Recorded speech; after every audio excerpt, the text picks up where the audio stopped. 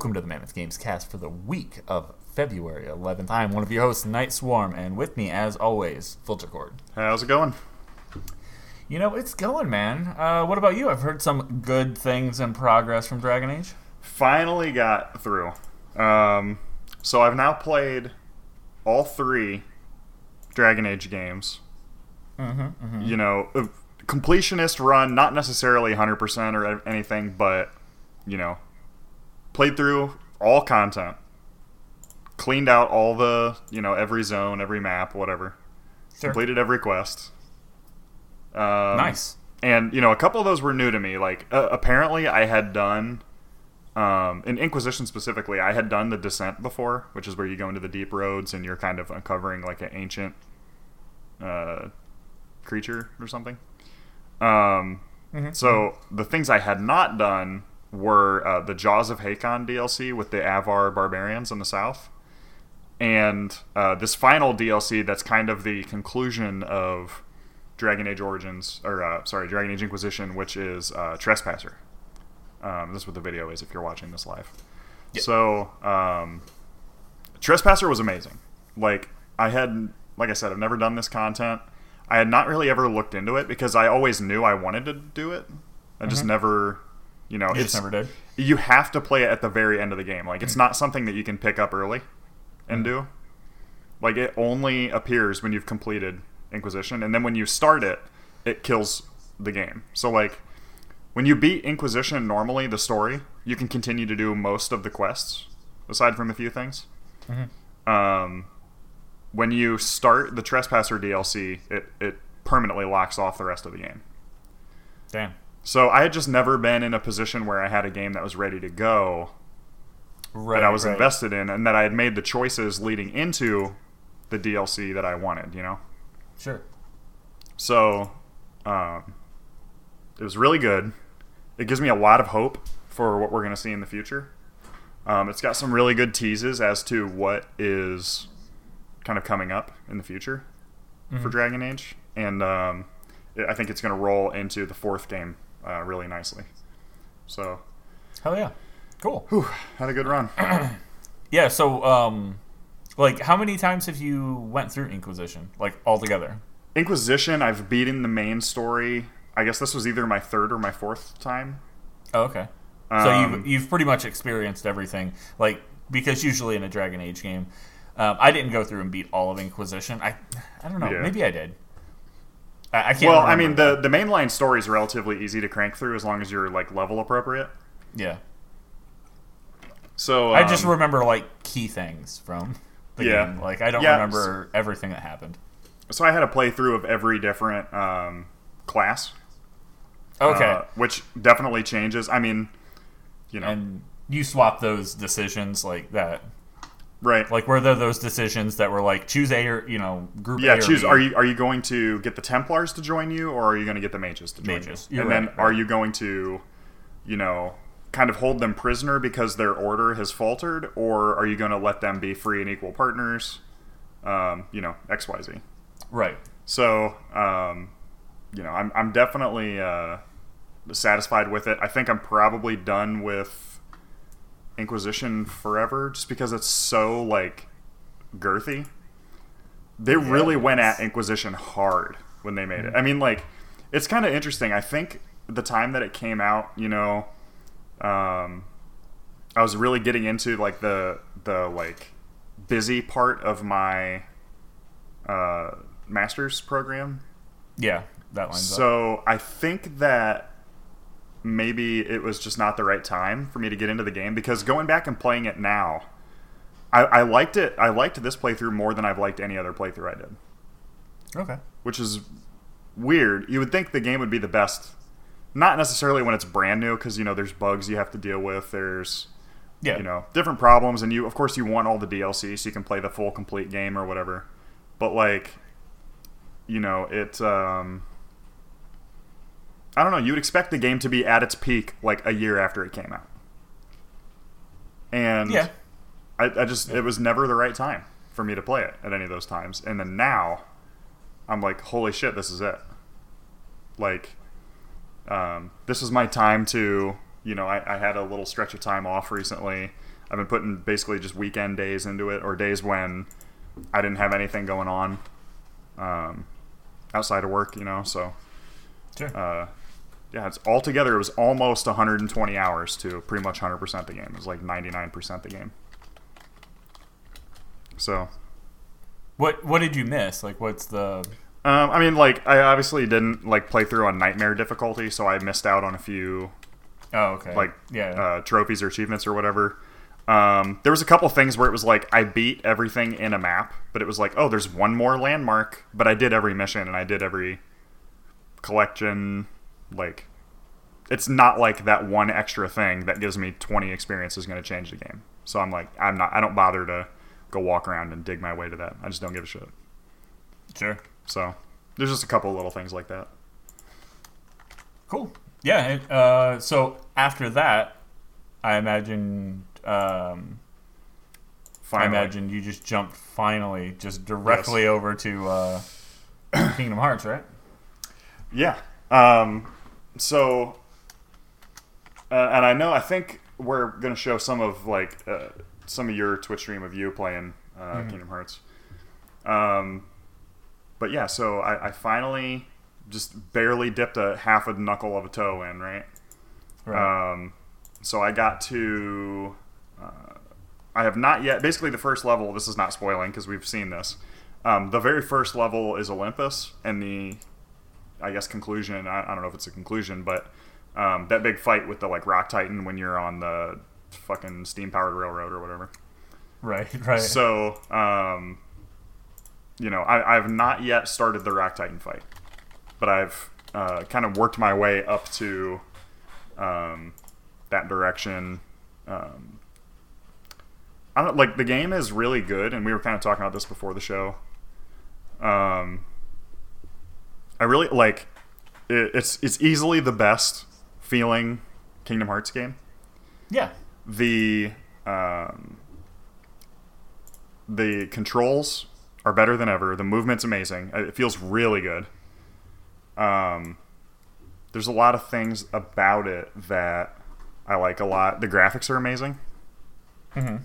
I mean, I was kind of saying, this solidifies, which every time I feel like I say this every Square Enix game that comes out, but it really solidifies that Square Enix is, mastered making shit just look amazing. When you see the textures, or, fabrics, Hercules, when you, zoom in and look at his, leather, armor he's wearing, it's so detailed. Yeah, you can see almost the cells of the leather.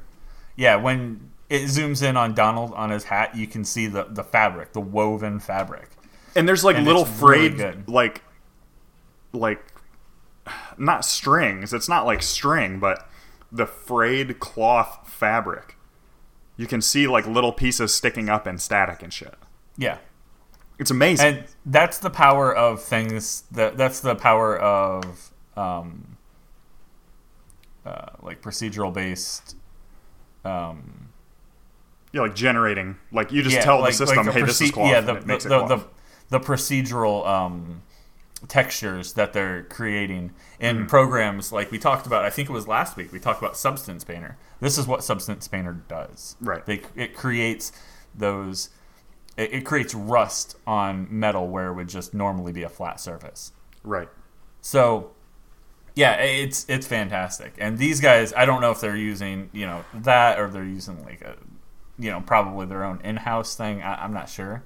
Yeah. I have no idea how it goes to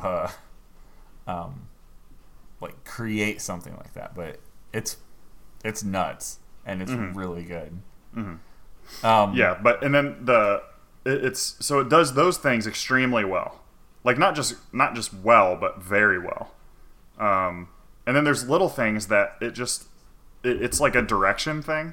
Mm-hmm. And by that I mean a visual director, not necessarily game direction. I have to get a lot further in before I can talk about that. Sure. But animation direction, scene direction. I mean, just to talk about the very first level here. I mean, literally the first, movement and attacking and gameplay that you have. So again, this is not spoiling. You're talking to Hercules, and it'll like, so there'll be a cutscene that's like a 5-minute cutscene, and then you walk literally 5 feet, and it starts another cutscene, and then that one ends. So then you walk to the end of this little hallway in a level, another cutscene, and it's like, just hit me with all of them in one, because I like that structure of, the kind of anti-Half-Life structure of, okay, this is gameplay, this is storytelling. They're two separate things. You're not moving the camera around when you're watching a cutscene. It's a different thing. Yeah, I mean, these guys have always been, the cutscene kind of company. With, like, there's a few other companies that are, like, they were really big with cutscene, like Konami and stuff like that. But, like, thinking back to things like Final Fantasy and stuff like that, it's, like, that's where it shined. The game always, like... Look at, like, back at Final Fantasy VII, thinking about the way the fucking game looked, and then the way that cutscene looked at the time was like watching a movie. Yeah, and it's crazy. I mean, it's good. And these guys do the same thing, and it is blending well. I will say their gameplay is right up there; it's almost perfect. But the length of time. I mean, honestly, I've seen a cutscene in the first half hour of the game where it's integral to get moving, get some action going, lock players in, capture people that maybe were going to go move on and do something else if they don't get hooked, right? Sure. I mean, I've literally watched a cutscene where there's a character that, like, basically does like a Team Rocket blasting off again, gets rid of other characters, and then this character stands on screen with their back facing the camera, not saying anything, not doing anything, for a solid, like, 10 seconds. And nothing is happening. There's no background sound effects. There's not anything going on screen to, like, be a cute joke or anything. There's a scene where Donald is stuck somewhere. I'm being extremely careful not to spoil literally anything because I don't want to be killed. And, like, he's like, hey, get me down. And he's, like, yelling. And it shows him. And he's like, ah. And then it zooms in. And he continues yelling. And then it zooms in a third time. And he goes, huh. And, like, crosses his arms. That's like a 15-second scene. Yeah. This shit would not fly on a soap opera. It's long. But, I mean, the worst one is probably in the area. Oh, no. It's probably in, like, your fourth area. I thought you were gonna say, like, in 5 minutes from where I am. No, I'm literally 30 minutes. I'm like 42 minutes into the game. You have a little bit, and I understood in the beginning the build up of watching, like of all the stuff. Like for me, I didn't play any of that side story shit. I played 1, 2. I think I looked at, like, Dream Drop Distance or something, and then I was like, yeah, nope.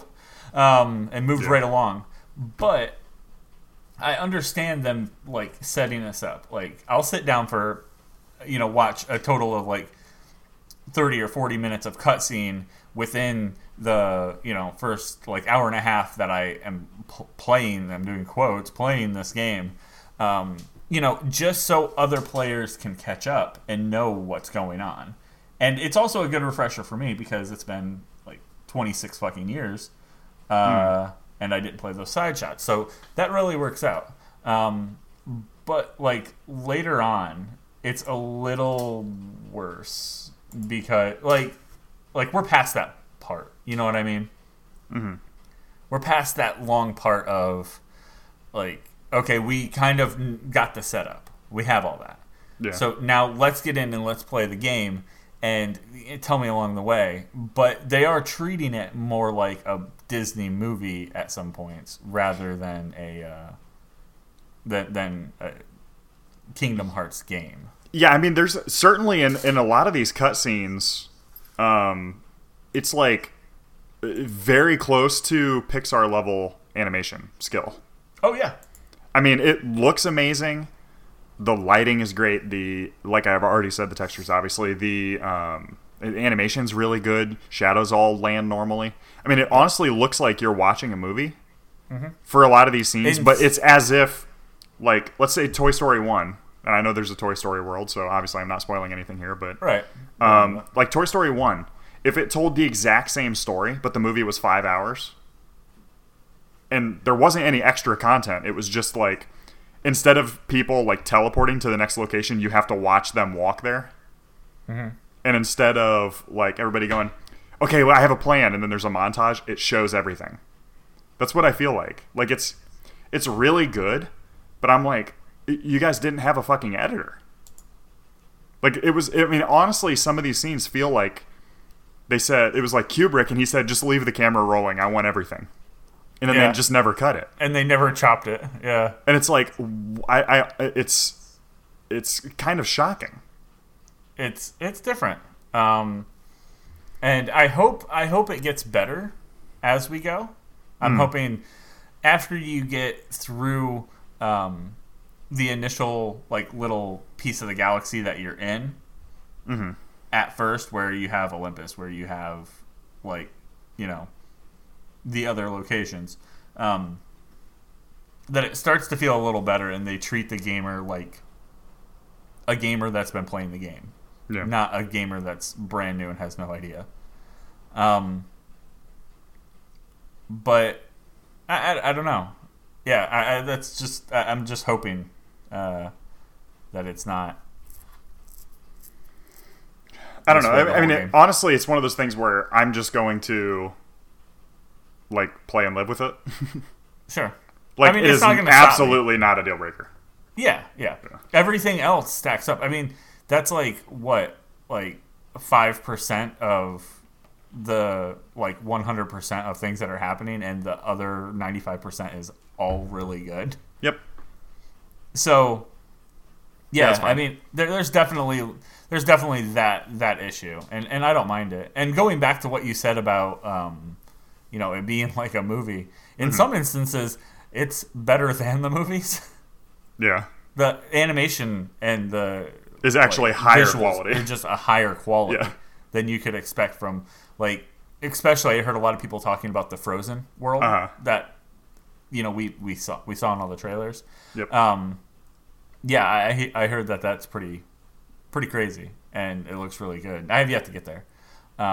Just juggling too much stuff, of course.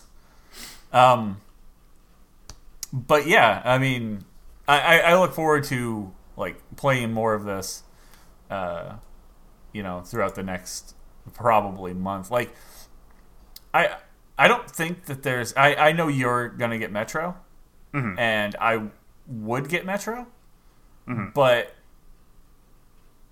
I feel like I have too much on my plate, and I think Metro will be something I'll grab like later. Yeah. I'll probably end up grabbing. I'll probably grab Anthem. But aside from that, I don't know if there's going to be like, I might even skip things that I had wrote down that I like really wanted, like Days Gone.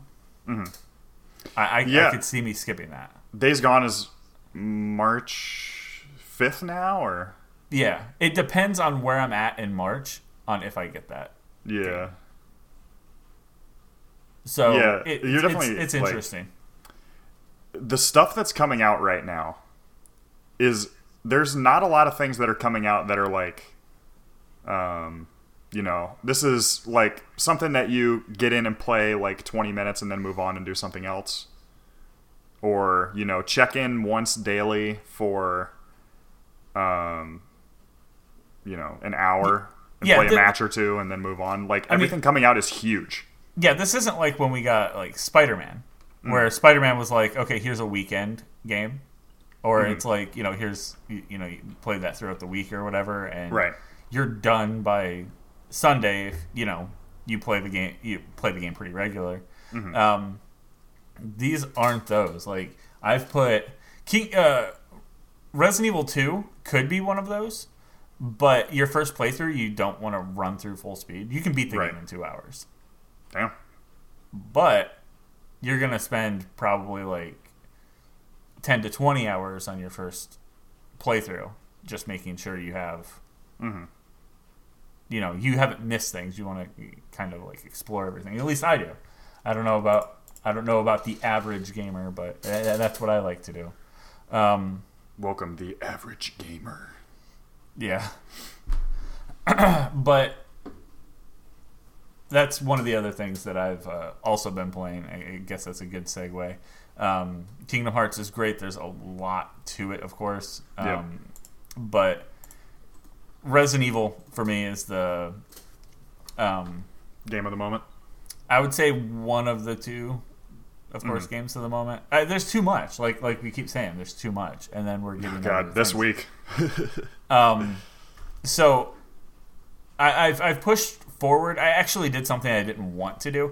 I wanted to play this. I didn't want to, but I didn't want to stream at the time. I had been streaming all day. I wanted to play it, so I created a side save and I pushed forward, just to, because I would love to see, like I don't know. I would love to see some of my other friends play this. Like I would love to sit back and watch. Pasty play this, or it would be really entertaining to watch you play this. It would absolutely not be entertaining. I can tell you right now. Because, well, it's not. The game's not scary. It doesn't instill that fear of something like Resident Evil 7. Yeah, it has moments where it's startling and it's suspenseful because they captured that that feel from 2 and 3 where you're like, I'm not sure if I can finish this enemy before they get to me. Right. I don't know if I have enough ammo to make it through this next area. And I feel like I'm constantly making mistakes. All the time. Every single step of the way. And I'm like, I could have saved ammo. And I could have, not been hit by that guy. I could have, if I went left, he wouldn't have got me. And it's that constant thing that makes the first playthrough so fun. Okay. So I mean, it's like at the video we're watching on the live stream. There's just a point where I have 0 ammo. Damn. I have no shots at all, and there are those dogs that the standard Resident Evil like Doberman Pinscher zombie dogs. Yep. I pop 2 of them. I walk out a door, and I see 2 more, and I have to go. You have to go through this other maze. It's basically like a maze where there's like block doors and stuff. You have to go through the kennel, where in there are 3 more, and then into the garage where there are also 3 more. Holy shit! I walked out of the door where the first 2 dogs, where you see the first 2 dogs. And I had 4 shots. Yep, that ain't gonna do it. It definitely doesn't do it. And not only are, like, in the old games, like, enemies would be stuck in the room. They've created, it looked like vents on the ground. They'll break through the vents, like, by doors, and they'll jump over, like, blocked passageways. Yeah, that's dope. To get you. Yeah, it's a big fucking mess. Holy shit! But it's cool. It's very very like suspense. There's a lot of suspense, and it's a lot of just not knowing. But it's also a lot of nostalgia. That's really cool. So I'm pushing right along. I think I'm on like I'll be going into my 3rd stream technically. Third stream technically would be like my 4th or 5th sit down play session next, which is crazy. I should have probably finished this game already, but we have a lot going on. Kingdom Hearts. Exactly. And the other thing that I've been playing a lot about, I mentioned it to you. I originally just wanted to play this just so we had the knowledge because it's an article that we have this week.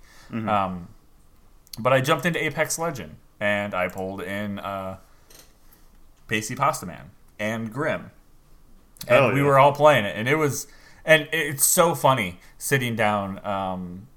What was it? Grim wasn't even playing with us, and Pasty said he didn't say, "Oh, her." He called the female a bird, and I was like, "You piece of shit." That's extremely British. And I was like, "You piece of shit," and he's like, "Fucking Grim." Like he wasn't even in our group. He was like, it was like yesterday when we were playing with our one of our other friends, and so that was pretty funny. But it's been pretty good. Like now we have a couple of wins under our belt where we pulled first place. It's 3-man teams. There are 60 people that drop out of the ship instead of the Fortnite or PUBG like 100, including you. Right. It's a pretty big map. I think it's called like Kings Canyon. It has a little bit of everything. It has some desert, has some greenery, has some like swamplands, and like the areas are good. They have varying levels. Like the sand levels feel like a like something out of Mad Max, whereas like they have like some bunkers that feel like something out of Metal Gear, and even some other areas that Pacey was saying. He's like, this reminds me of like Jurassic Park. Mm-hmm. So that sounds cool. A lot of variety, 3-man teams right now, and that's it. You'll even if you're solo, you're still going to team up with 2 randoms. You do much better by sticking together. It's a hero shooter, of course. So there's for whatever reason they decided that they're going to have 2 of each kind of class, and there is the assault, the defense, the support, and then there's the scout, like recon, I guess. But for whatever reason, they decided to do 3 assault and 1 scout class. Interesting. So I thought that was really weird. There's only 1 scout, but like each of the heroes, I guess the legends, they bring something to the team. Yeah. I played Wraith for the beginning of the game. She actually can disappear into you see like a little purple streak, and she disappears and you can't see her. And her like ultimate ability is she punches a teleport, so she can create it behind cover and then run into battle and punch a teleport, and it'll bounce you back and forth, depending on where you want to go. That's dope. Yeah, the robot guy, what's his name, Pathfinder, I think, that everyone really likes. He has a grapple hook that'll allow him to grapple like a roof and pull himself up. Fun fact, you can take that fucking grapple and hook it into an enemy's chest. Okay. Really cool. And his ultimate is he creates a zip line for really far distance travel for your whole team. Hell yeah. So he's really good for positioning. And then there's 2 locked characters. I mentioned all of them. The 3rd assault class, there's Wraith, and I think Bangalore is the girl that has like bangs. She's almost like she's like an officer. And she has like a big bandolier of bullets and stuff. But the other 2 classes, the secondary like tank style class, like defense, his name's Caustic. He creates like gas traps, and he can see through like smoke and gas where other players can't. So he can shoot people like they're like highlighted inside. And his ultimate ability, he just spreads a noxious gas that damages people that are standing in it. And he can see you inside of it, so he's also shooting you while you're taking dot damage. And then Mirage, which was the character I ended up unlocking getting enough currency to unlock that character, and he straight up disappears. He creates like multiple copies of himself, Shadow Clone Jutsu style. Nice. He's kind of an asshole. Like, he sends out a decoy that looks like your character running in a straight line. It tricks people every fucking time. That's funny. Yeah, and then you get the drop on him, and his special ability is it's Shadow Clone Jutsu. It's like 10 or 12 copies of himself. And are they all doing damage, or? No, they're all just like looking around, like looking like they're getting ready to like shoot or whatever. None of them actually do shoot. But it's like the getaway option. You just pop that and you can escape because you go invisible while all these other that's awesome are out there. But yeah, I mean, Other characters can pop smoke. Others can create bubble shields, call down artillery strikes, track. The one scout that we have literally can see footprints. Pacey's been playing that character. He'll see the footprints and he'll follow them, and they'll end, and there'll be like a bunch of crows because he has a crow as a pet. Awesome. Yeah. And the crows will be on the ground, and then they'll like take flight, and they'll fly in a direction, and he'll follow them. And it'll lead you point to point where people stopped and where they went, within I think like a minute or a minute and a half of them being there. So that's pretty cool. All the characters are useful. You drop in with literally nothing except your fists, and you start looking for weapons and healing items and ammo across this pretty big map. And it sounds like something that we've had before. It sounds like Fortnite. It sounds like Overwatch. And it sounds like Call of Duty's with Blackout mode.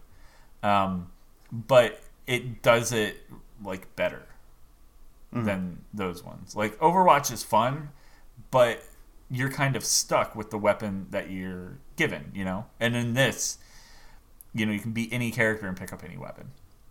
So, that's pretty important, I think, and makes for a really fun game.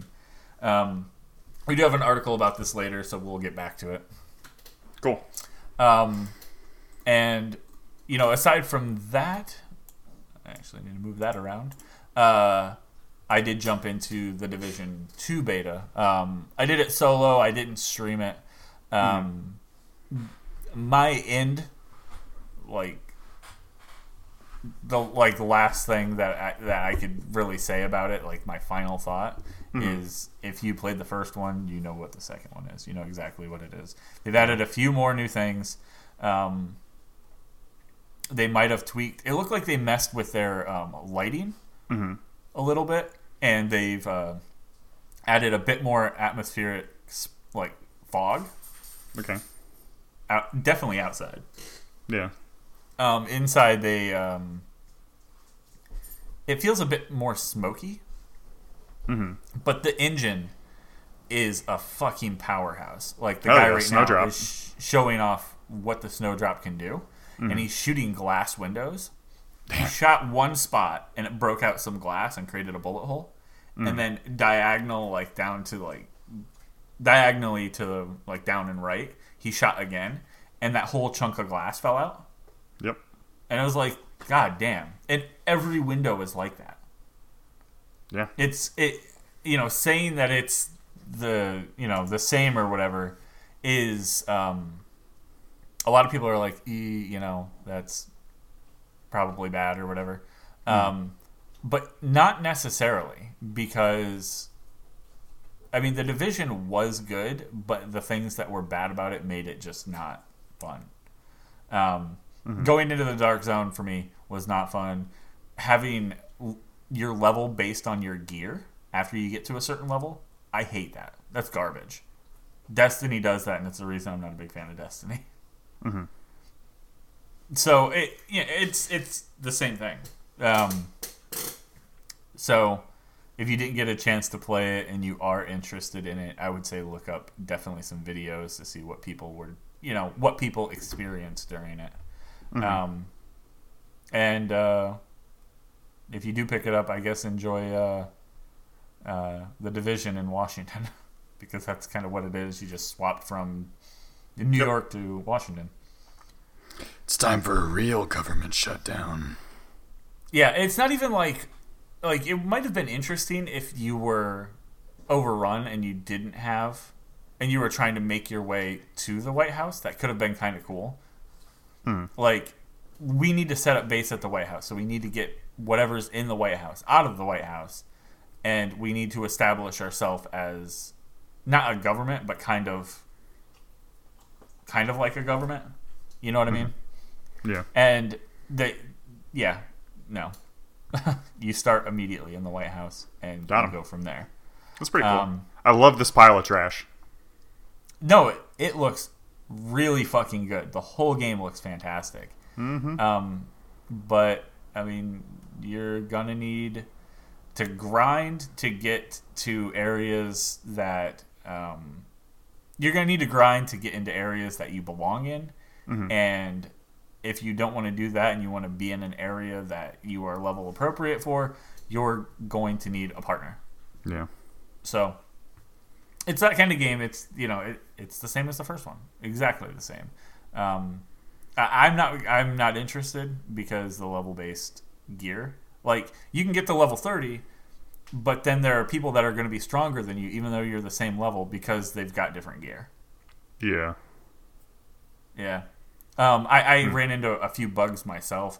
I was on top of a shipping container, like a shipping crate that had a little barricade at the top, and I was shooting guys. They threw a grenade up there, and I was like, well, time to get the fuck up out of here. So I dive rolled sideways off the crate, but instead of rolling off the crate, I hit an invisible wall at the edge of the crate, and I rolled through the floor that I was standing on inside of the crate. Yeah. So now I'm stuck in the crate behind all these other objects. I can't get out. The enemies are kind of coming around, and I waited it out to see what the enemy would do, and they did. They finally started flanking around and coming to the opening, and then I would kill them because once they walk in the opening, it's the only thing I could see. Right. So but they did introduce some more animals. I think in the first one they had dogs. In this one, I think they have cats and deer, and they have a little bit of wildlife. But yeah, ultimately, you play the first one, you know what the second one's going to be, and if that's your thing, definitely. Yeah. The game ended up it did better long term than you would think. The Division. It picked up a lot of people the longer it went. Yeah. It just didn't. It had a rough start. It got better because if you tried to run that first incursion, the basically raid at the end, the first week, I don't think anybody beat it for over a day or two. Yeah. Nobody could beat it, and they had to cheat to beat it, and it stayed like that for 2 weeks. Yeah. They had to hide in a wall. They literally just, people would go in there and just die, but try to figure out how they could break the game so they could kill the enemies because they had so much health. Yeah. That was something that I don't know, it's a sort of a fatal flaw in that if you make a game like this, it's going to turn into an MMO one way or another. All enemies are just health tanks that pump out damage. They have to have a pattern that you can figure out. You have to hit them with a group. You have to have your right mix of squad types or whatever the fuck. And that's exactly what it is. But instead of where you would usually be oh, I have, my party of 8 in an MMO. You have 4 people max. Maybe even less. Maybe you don't even have that. If you have 2, there was no way you could beat that first incursion in Division 1. Not possible. Huh. I don't know about now. But I know we struggled with 4 max level characters who also had already went into the Dark Zone and got some pretty high level gear, which I also think is garbage, that you have to go into the Dark Zone and play the PvP to be able to continue to play PvE. That's fucking stupid. And I'm not doing it. That's why I'm good. Between this and Anthem, I would say pick one. It looks like Anthem's going to be less of the bullshit that I hate about the Division. So, I mean, there's no Dark Zone. There's no place you have to go to, gear up. You're going to have your Javelin. You can unlock stuff for it. You can do it with your friends. You can do it alone. That sounds more ideal for me. Yeah. For sure. Huh. I do want to pop back really quick just because it made me laugh. I forgot to mention, while playing Apex Legends, they have an issue. They have this issue with a so there's a supply ship that flies through the level periodically, and it's big. From the launch ship, you can actually land on the supply ship. And a lot of people do this, and then it's a fucking free-for-all, where there's like 6 teams, all fighting on this one ship for 3 guns. And everybody else is running around punching. Damn, that's cool.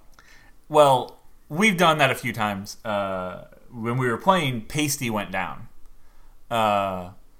And I kneeled down to heal him. And so how it works is the ship would be the parent, and then the characters are now partnered to the parent, so they're like the children of the parent.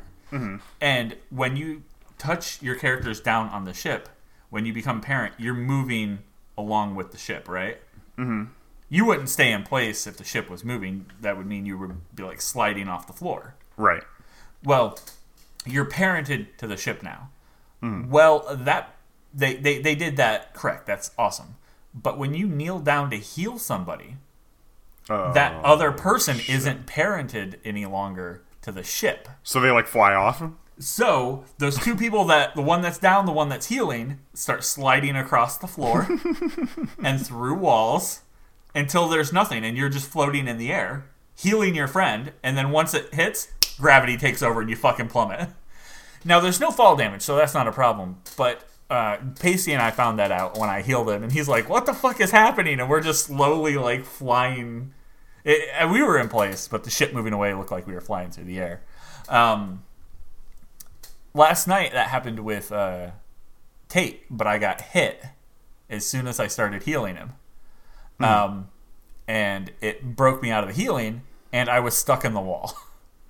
Damn. So I'm stuck in the wall. Yeah, a little bit to fix still. I'm stuck in the wall. Tate is now dead. R.I.P. Because people killed him, of course. There are a lot of people on the ship. We had one other party member. We had it was a party member that was just a random. He was down on the ground, and I kept pinging my location to try to get him to come over. He finally comes over, and he brings 3 fucking enemies. And then it was a thing of these 3 enemies trying to figure out how they could kill me. And the only thing that could kill me was one of the members was caustic, and he could create gas traps. And the gas would go through the wall. So he just gassed your ass? He gassed me out. And I would run back and forth. I had like a little bit of wiggle room to run. I would run away from his gas, and they'd be like, God damn it, and he'd run to the other side and place it. They finally figured it out. But I could have won that way. I could have been stuck in the wall, forcing people to just quit. And then once they quit, I would have won. Damn. So they have a little bit it was just one little thing that it was funny, and they figured it out. Yeah.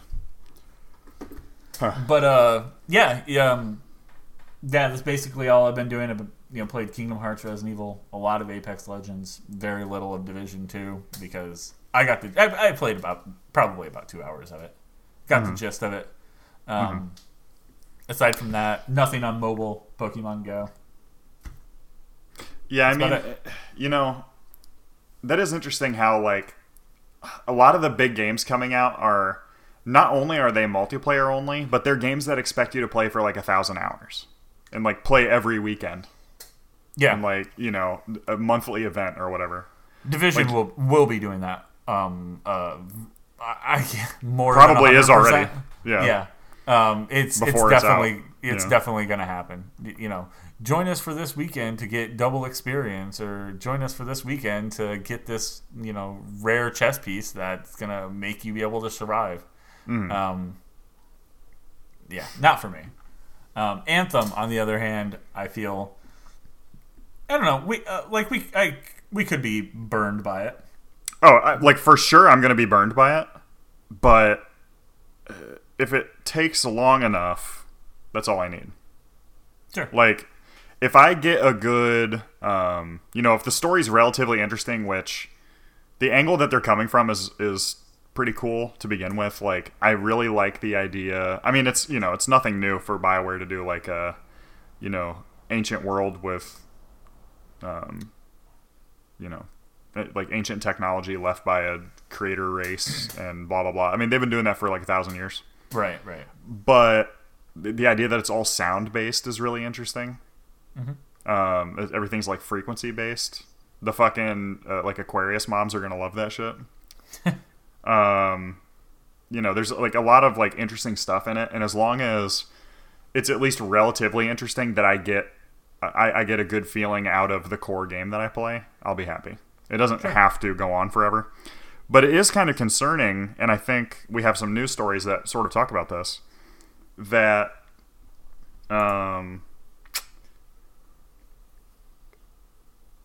a single person can't play like 5 MMO style games at once successfully, right? Yeah, no, I mean that's too much. You would be spending your whole day just doing like dailies. So you're not going to be, nobody's going to be out here playing Destiny 3, Anthem, Division 2, and keeping up with their latest expansion on World of Warcraft or whatever. Like it's just not, it just can't happen. But like half of the games coming out now are expecting you to do that. Yeah. So, like, and you have to pick.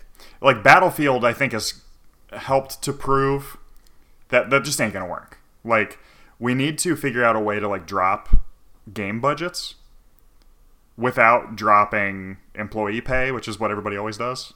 Mm-hmm. Like, I mean, maybe we got to break up the banks. You know what I mean? Maybe we have to get rid of some of these huge companies because they're just not working. Yeah, it looks like they're... I mean, we'll be talking about a little bit more of that. Yeah. And it seems like Ubisoft has been kind of the opposite of that. Like, I don't hear about Ubisoft closing studios and laying people off and complaining about these, like, massive underselling titles and shit. Yeah, they do have bad business practices as far as, like... I don't know, like the way that their like core idea functions is to pump out a game of all 3 of our franchises every year, and I don't think that's right. Yeah, that's definitely not right. But that's just a bad business practice. I mean, in the meantime, they're treating their employees better than any other studio that I know of. Yep. And they're not out here complaining about how customers aren't buying their shit the way they're supposed to or whatever. Yeah. So, I mean, like, well, yeah, like I said, we'll talk about that more. Their games are quality, too, for the most part. And even if they are pumping out one a year out of the same engine or whatever, the quality is still rather high. And I feel like they've learned their lesson from having their game literally break down and just not function at all. Correct. I don't think we'll ever have that happen again with them. Yeah, and even when they do, I mean, they're totally open about when they release a shitter. You know what I mean? Yeah. Like, they won't be like, oh, well, customers just didn't get this or whatever. Like, they'll adjust, get back to where they're supposed to be. Yeah, they're transparent about what they're... Ubisoft is really good about... They'll release games like Division 1, Wildlands, Siege, shit like that, where it starts out really rough. And, like, the initial launch, the game is not very successful. And then they do a really aggressive pattern of, like, sales and... events, and they support it. Like, upkeep. Yeah. Siege was pure shit when it came out. Like, I remember people talking about like how it was like a nightmare. Like, they had been so looking forward to this game, and it's just pure shit. And they just kept supporting it and kept adding content and kept making it better and balancing. And Siege is huge.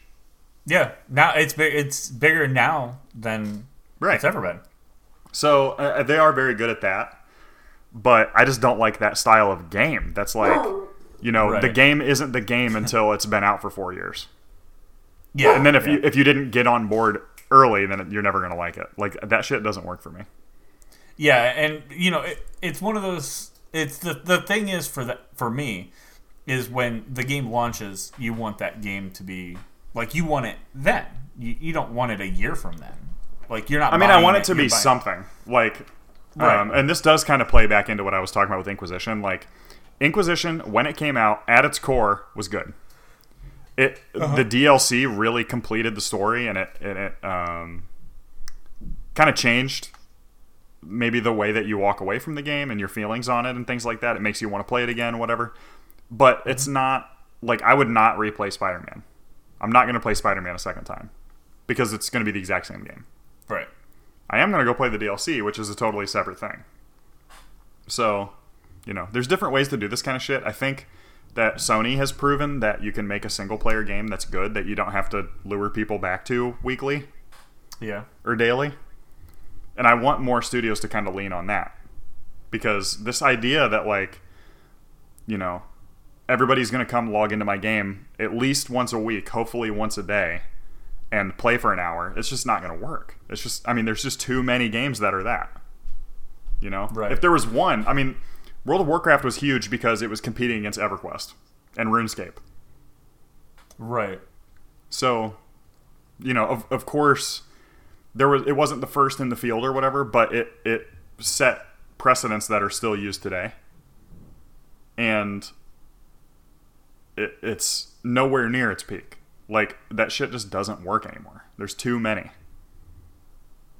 Yeah.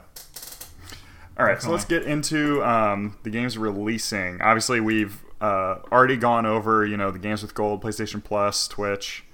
I don't think we missed anything from the last week, and Graham's not here to tell me about Cat Quest 3. Right. So if we did miss something, we'll of course update that. You can check it out. Check us out on Facebook, facebook.com/MammothGames Inc. for most of the stuff that we talk about here and more. As well, follow us on Twitter @MammothGames Inc. so you know when we go live and do this right here. hell yeah. All right, man. I know you're excited for the first one. Yes, I've been talking about it already for like 3 weeks, so I'm glad to get here. Sid Meier's Civ 6 expansion, The Gathering Storm. So this probably will eventually be coming to like Switch and tablet and everywhere else it exists, but for now, we're obviously looking at the PC version. Yeah, I mean, it's, you know, we've kind of talked about it, I think, when it was initially announced. Like, they've always kind of had like the disaster or like what you're doing is having an effect on the world kind of built into earlier Civilization games and things. Right. And this one's introducing a few really big things, like I forget what they call it specifically, but like the World Congress, the League of Nations or whatever. Mm-hmm. So that's going to be really cool to see. Kind of, they're really trying to expand on the diplomacy, deal making with other nations and things like that, because that's always been kind of a sticking point in Civilization. It's like the computer controlled characters kind of will make dumb decisions, and just like eventually that, you know, they have like basically a meter in the background that's like, when do I want to go to war, when do I want to be at peace? Mm-hmm. So it's not anything crazy that's going on, you know. It's relatively simple, and they're trying to like spice that up a little bit and include more penalties and bonuses and things for other civilizations reacting to what you or other civilizations are doing and things like that. So that should be cool. So how much more are they planning on doing with Civ 6? This should be about the end. Okay, so there will be like probably like a final, like Civ 6 complete or whatever. Yeah, that's going to be coming soon, I imagine. Because like it happens to me every time. Like, I want to pick up Civ 6, mm-hmm. but I don't want to, you know, get the base game and then get the, you know, DLC in 2 months, and then the other DLC in 5 other months, and then right. And then once you get the last DLC, you know, then they come out with the complete edition, and you're just like, well, shit, I wish I just would have picked that up instead. You know, it's everything all in one place. And then it feels like less than a year later, nope, here's 7, we're starting all over, so get the base edition. And it's like, it leads me to pick up, you know, Civ 2. It's and then very I'll skip one. Sims-like. And then I'll pick up, you know, Civ, like, 5 or whatever. I don't know. Yeah. It is very much like The Sims in that way. Mm-hmm. Where it's like, hey, we added everything. We've just now hit the point where that we have everything that was in The Sims 3. Here's one new thing, and then Sims 5 is coming out. Yeah. So, I mean, they definitely do that kind of thing. It's just the model of the game, basically. Yeah. I think it works for the most part because it is a game that really sort of assumes that you're doing a lot. Um, it's just one of those things where you play the core rules for a while. You try out the new rules when they come out in the first expansion. You try out the new rules when they come out in the second expansion. Sometimes people will go back and return to like a previous rule set. Mm-hmm. And of course, Civilization 5 and Civilization 4 are still really popular. And they still have, a couple hundred users, couple thousand users on Steam at any given time. Right. So there's definitely that. I mean, I don't think that this is going to go on much longer. But yeah, you think this will be the last big one, and then we'll. I think this is the last big one. We might. Whatever. Yeah, I think there might be maybe a couple additional. We probably would have seen it by now if there was going to be, but I think they could add a few more rulers, not new civilizations, but new leaders for civilizations. Yeah. I think that would be really interesting because this expansion is going to have the first ruler that can rule either of two civilizations. It was a queen who was she was queen of England and France. So in the game, you can choose her and run her in England where she has certain bonuses, or you can run her in France where she has certain bonuses. So that's really cool. Most of the civilizations only have one leader. So like Greece has a couple of leaders you can choose. Now England is going to have a couple and France is going to have a couple. That's really it. But they're adding a lot of more, like we've seen certain things like terrain editing, like canals, dams, things like that. Yeah. So, and you're going to have to be surviving, a changing world in this one. So, yeah, I think this is going to be, once this one is out, it will be the definitive experience. And I think Civ 7 is probably coming in maybe the end of 2021. Wow, which is a pretty good run. That seems late, yeah. I feel like I felt like it would be coming early 2020. Well, maybe, sorry, I meant late 2020, early 2021. Oh, okay. Civ 6 originally released the end of 2016. Civ 5 released in the end of 2010. It's about 6 years later. Really? Civ 4 released but I wonder how long 2005. So it's either DLC. 5 or 6 years between. I wonder how long they kept up with DLCs though in between. That's the other factor. These expansions have been about 1 year.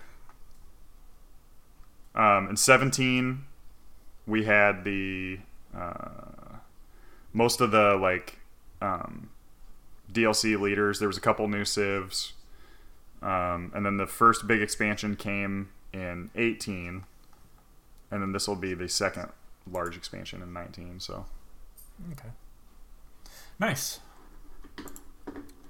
good deal. So we'll jump forward to Friday, the 15th, which is how it's became the new February 22nd. Yeah, really. First game up for PC and Xbox One is Crackdown 3 from Xbox Game Studios. Whoops. I don't know. We've already heard some negative things about it. I feel like this game's been in development for a really, really, really long time. Mm-hmm. I don't know. I can't say because I never jumped into Crackdown. It's not a game I ever jumped on. Uh-huh. So I can't compare. I can't compare the past experience to, the new experience or whatever. But yeah, I mean, it has Terry Crews. That's pretty cool. That's probably the highlight of the game, to be honest. Gameplay wise, I don't know what we're getting. It looks like Saints Row to me. Honestly, I've heard that it's a slightly better Agents of Mayhem. That's how people have been describing it. So basically a shit game is what I'm saying. R.I.P. I'm very sorry. Yeah, man, I wish I had more information about this game, but I just don't. It seems looking at the game, the gameplay and the world, it looks like a really bad version of the game prototype. Yeah, basically. So I mean, I don't even know really what the point is of like what are we doing? Mm-hmm. Why is Terry Crews a super cop with a jetpack? Great question. I don't know. This it seems very gimmicky, which You are can correct be about that. a good. It could be a good thing. I mean, Saints Row, while it's not really for me anymore, like Saints Row 1 and 2, I had some fun with. Mm-hmm. But beyond that, it really got out of like hand.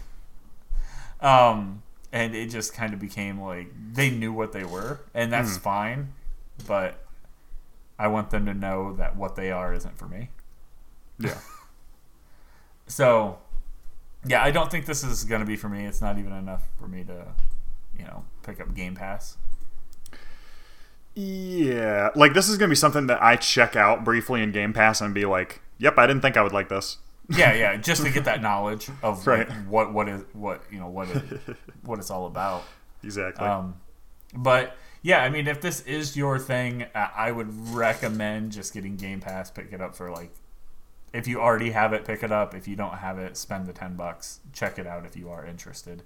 Don't spend $60 on this one. Yep, that's what I would say. And we'll move right along. All right, so moving on to Fart Cry New Dawn.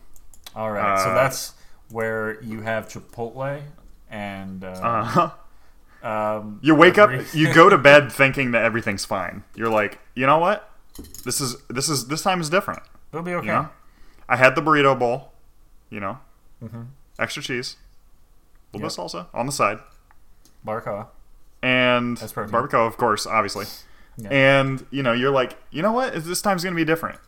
And in the middle of the night, right as the sun crests the horizon, new dawn, you hear Yep. you hear the fart cry. The all-familiar Ouch! sound.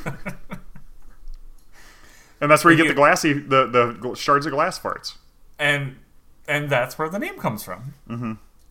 Fart cry new dawn. In reality, it's an apocalyptic world where people are dying.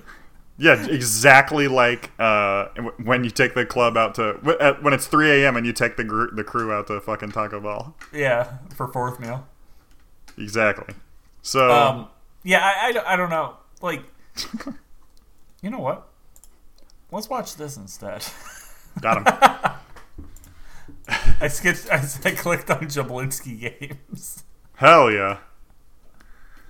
So he's gonna love this game.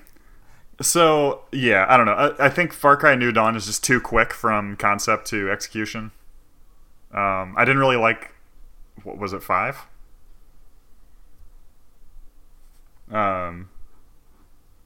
Yeah, 5 was kind of a. I liked 5. I didn't like a lot of things they did with it, but as a whole, I liked what they did with the game. There were some really cool things. We had a character that like attacked you in a way that you're normally not attacked in video games. He could control you with like a certain song. It was basically programmed into you were like brainwashed basically. Yeah, you were like a sleeper agent. Yeah, and you literal sleeper agent. You literally would go to sleep.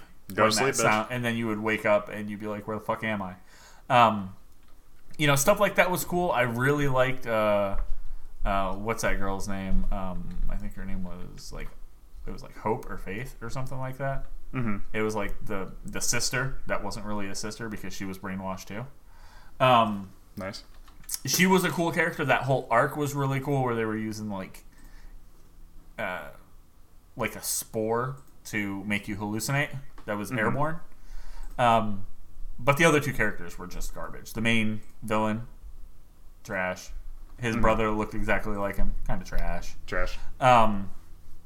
But the gameplay was fun. I had a lot of fun running around in the universe, and I think I would probably have the same feel with New Dawn.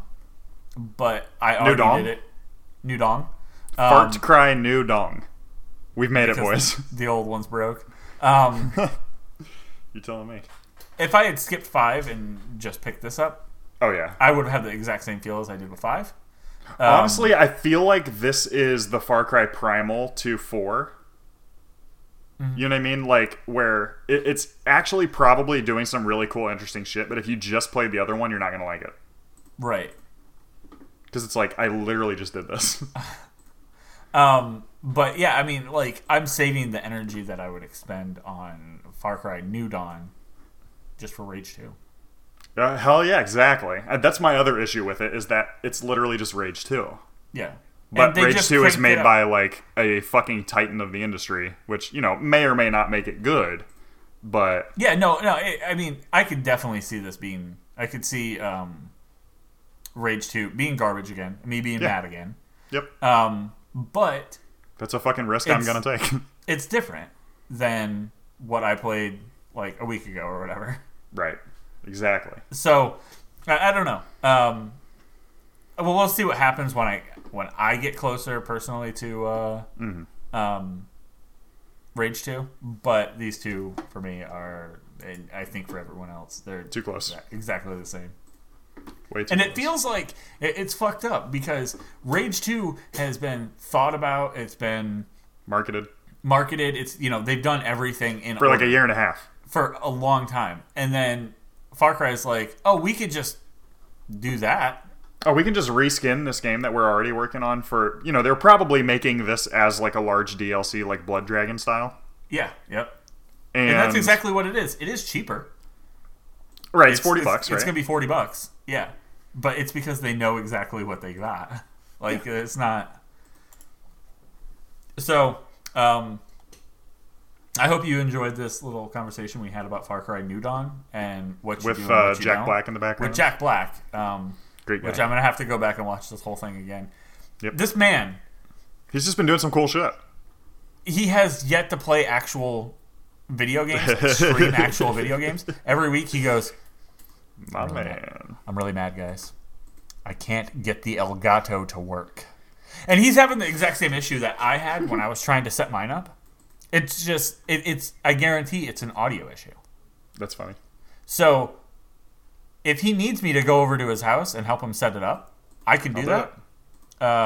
But I would fly out to his house on my own dime to set up his Elgato, I think. Don't say that too loud. He's fucking got the tickets. No, I'll pay. Like, it's fine. No, I mean, he's setting them up now for you to go. Oh, okay. Damn. That's funny. It's good. So, I support Jablinski Games. Hell yeah. So, get out there and check that out. The next game that we have, also releasing Friday the 15th for PS4, Xbox One, and PC, from ya damn boys at Where? Namdai Bamco. All right. I always try to say it backwards on purpose Bam Dam Lamp Cam? because I did it wrong once and now it's like cemented. That's the way it has to be. Right. Jump Force. What can we make a joke out of this one? Maybe junk farts? Jump Farce. It's a little too easy, That one's I think. yeah. I don't know if I don't love it. okay, so there is a story to it. There's a story to why all of these characters from the Shonen Jump, what is that, magazine, comic scene, are all in the same place. You do get to make your own character. I've tried to play it 5 different times and never got the chance. Tons of customization. The customization looks so fucking good. You're gonna, Yeah. You are gonna get some wild shit out of this. So Yeah, what buckle this up. game is, honestly, is this is like create my anime character, the game. Right? Yeah. With your standard Dragon Ball Kai overlay. Right. It's like everything I've seen looks really good. I wish I could talk about the visuals are great. And all of the textures. There's nothing seems off. The animations look fantastic. everyone looks like it's weird that they've married all these characters that have different style, like art styles, into one universe, and it works somehow. It definitely does, I think. Like I graphically, I really like it because they're not really going for realism, which is a trap that a lot of people would fall in this case. Yep. But on the flip side, as I said, I've tried to play this 5 different times. Most of those times being times that they said, "Hey, why don't you go ahead and jump into our beta?" And I jump in, and it says servers are down. Mm-hmm. And then I try a little bit later, servers are down. And then I sit there and just spam it, hoping to get in. Nothing happens. It just says, it doesn't say that I'm locked out. It doesn't say anything aside from the servers are down for maintenance. There's no indication that I could get in, that maybe their servers are overloaded. Mm-hmm. It literally says from them servers are not functioning. And this was 2 weeks, maybe 3 weeks away from launch. Yep. So we'll go ahead and just ready up the article now that people are going to have one hell of a time getting into the servers for this game when it launches. Mm-hmm. Because I feel that coming on the 15th. Yeah.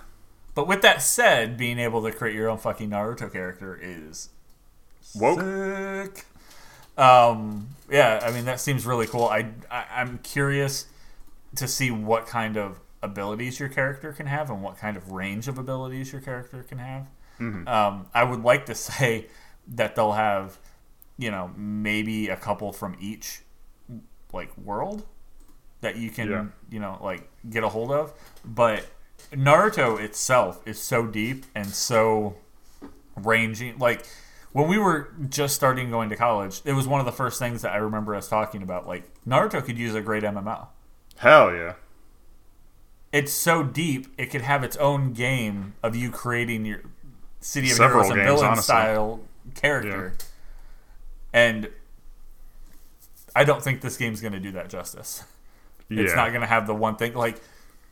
You can sure as shit, you can pretty much guarantee that you're not going to be able to, control bugs like Shino or, shoot out channels of air out of your palm. Unless that exact character is in the game, which it doesn't look like is the case. Yeah. So, yeah, I mean, it looks cool. On paper, it's really cool. Everything they've shown is really cool. But I have yet to see it in action, so that makes me incredibly skeptical. Right. Yep. We'll see. I'm extremely highly skeptical, but I don't know. I'll have to wait. This could be something that kind of comes out. It's kind of quiet for a minute, and the big fanboys get into it or whatever, and then you just have to wait and kind of see if anybody ends up saying, hey, this was actually dope. Yeah. Somebody I trust. Sure. That's not, Grim. Because he'll play it really hardcore for 2 hours and talk about how great it is, and then he'll fucking sell it the minute I buy it to go play online with him or something. Son of a bitch. Jesus. All right. And then the final game releasing, which again was another February 22nd move around special. Yep. Metro Exodus, which is coming to your PS4, Xboner, and of course the Epic Game Store. That's right, boys and girls. This is the highlight of the game's releasing. That's what I would say. This episode. Yeah. So not really sure how much we can add that we haven't really talked about in the past. I mean, it's Metro, but you're on the surface going around in a train and fucking shit up. So I'm sold. Mm-hmm. This is something that Graham actually, I think, is really going to like. Yeah, I think this is going... he's on the fence because he heard that there was... Is there a super easy mode for Metro? I think so. That's how I play it. Name. It's like... Bitch mode? It's not like... I want to say there's different... how different... Oh, there's a survival mode, exploration mode... Yeah, something it's like that. Yeah. Renegade or... I don't remember. He was telling me, he's like, and I don't think the new one has it. Yeah.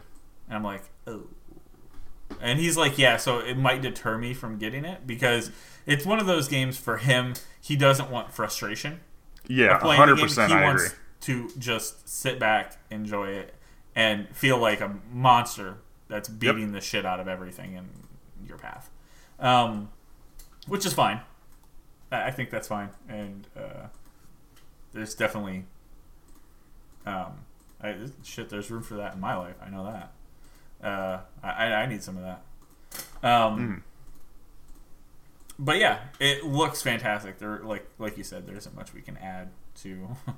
Yeah, and it's looking sick. I'm really excited to get into it. I don't really know what the real story going on here is. Yeah, I'm not sure. I mean, you're definitely still playing as Artyom. Mm-hmm. You still have a couple of the other characters that you know and hopefully love. Mm-hmm. And this is kind of implying that you're doing a train heist to get the train in the beginning, which is amazing. Yeah. It looks like you're going through seasons, or maybe you're traveling pretty far. I can't tell. Yeah, I know you're going to be doing a bunch of crazy shit. But I mean, the video just swapped from like desert train to urban winter. Mm-hmm. So looks fucking sick. While leading up to it, check out the ATM's Nightmare official story trailer. GameSpot. We're watching it right now in the live stream. And they're really good at their trailers. I think for Last Light was the one where they had the day that the nukes fell on Moscow and the plane goes down. Mm-hmm. Extremely cool. Yeah. Yeah, I'm kind of enamored with this fucking trailer right now. Yes, it looks really good. Yeah. Also, if you're mad that this got moved to Epic Game Store and is not going to be normally available on Steam, don't take it out on the fucking developers. Yeah, because apparently that's been happening, and they're like, guys, this was a fucking publisher decision. Yeah, we can't. We don't do anything choose the way that they sell our game in stores. Come on. Our specialty is making the game. Yeah. Yeah, we made it, and then y'all buy it. I don't know how you buy it, and I don't know how we made it. Just figure it out. And honestly, probably some of them are like, damn it. Yeah. I wanted this on Steam myself. And I mean, it was definitely if you pre-ordered it, it was possible. So this is what you've been waiting for, the reason to pre-order something. Yep. It's the only way to make sure you're going to get it. Yeah, this is your this is your clapback to people who say, haven't you realized there's no reason to pre-order? Sometimes there is. Sometimes there is. Sometimes there's a little bit of a reason. Yeah. Cool. So that's what we've got. We've got Thursday the 14th, the DLC for Civ 6, Gathering Storm coming out. And then Friday the 15th, got Crackdown 3, Far Cry New Dawn, Jump Force, and Metro Exodus. If there's something that we missed, let us know over on Twitter. At Mammoth Games Inc. And we'll try to pop that into next week's show. Mm-hmm. Cool. I did add a few things under the alpha demo. I did it while we were live because I remembered. Oh yeah. Whoops. There has been the demo for Devil May Cry 5 out. I think in a few places. Well, now it's out everywhere. You can go and download that, check it out, and see what we're going to be getting our hands on when we do finally get it. And hopefully it sheds a little bit of light on who some of the exactly who the other character is. The third character that's not Nero and not Dante. I know we've heard a little bit about it, but I can't wait to check it out as soon as I get just a little bit of time where I'm not I need to play this. I have to play this to keep up. So that's something you can go and check out as well. I didn't even drop the article because I'm a monster. But Monster Hunter World and The Witcher, you can play as Geralt in Monster Hunter. Nice. Pacey went back and checked all that out, and he said it feels cool. But it was cool dropping some of the signs on your characters, like Geralt's like Igni rune. And using some of that stuff, he was like, it's really cool, but the question is why? Like why now? Like I get it to bring those people in, but once they get through that little bit, what's to keep them playing? Yeah. And for me, I'm looking at it and I'm going, nothing. So there's nothing to keep me playing. Why should I play this? Mm-hmm. Because at this point, I don't even have it on my system anymore. No. So it's not worth the reinstall for me. But if you still have it and you're still really interested in Monster Hunter World, I think this is a really cool combination for sure. Mm-hmm. Cool. With that said, why don't we go ahead and jump into the weekly news? Hell yeah. So, I guess we have a couple like business side things. About half of these are business side things, and we have some general news. So, starting off, we do want to talk about little Easter egg that Disney has dropped. They said they have a quote good relationship with EA. That's not what I want to hear. Apparently, their argumentation is that they don't want to be a publisher. They want to license their shit out. Because Disney did have bad luck in the past with this, so I understand, I guess. Sure. But people, including us, were basically saying like, "Yo, Disney, it's time to pull the fucking plug. Like, this shit very clearly ain't working. Like, right. It's time to move on." But during Disney's fiscal year earnings call, Bob Iger said that they have a good relationship still with EA, and they really don't want to publish themselves. We're good at making movies and television shows and theme parks and cruise ships and shit like that. That's not a quote. But we've never managed to demonstrate much skill on the publishing side of games.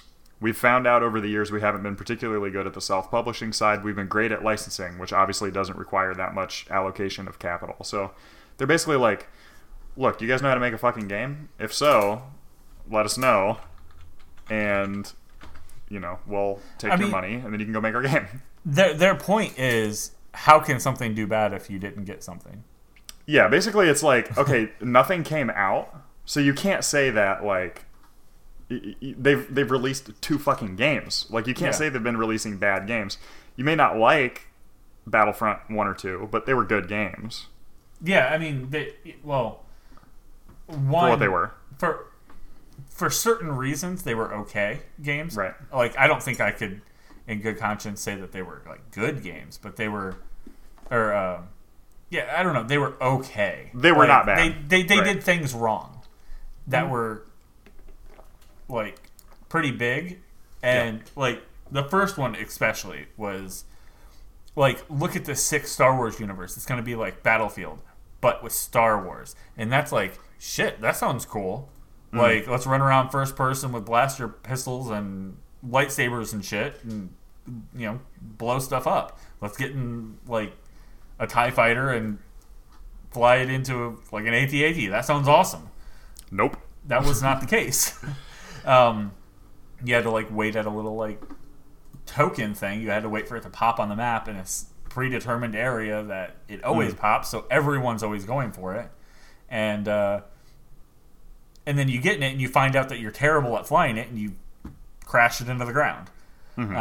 But for the people who were a little wise, you could just watch that location and snipe about 60 people as they went to go get the vehicle. Yep. Which that might have happened.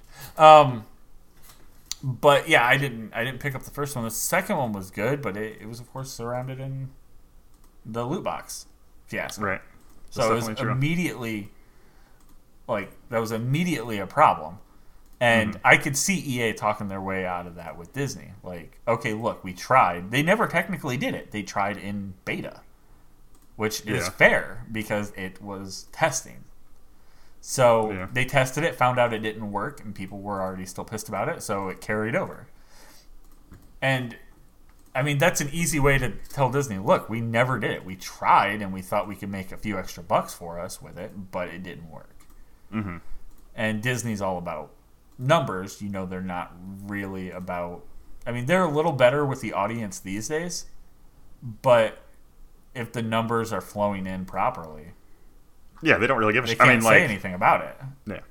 And something So- that is like concerning about the end of this, which is something that I've mentioned every time it's come up, is that at the end they say the publisher confirmed that Respawn Entertainment's Star Wars Jedi: Fallen Order is currently on track to launch this year.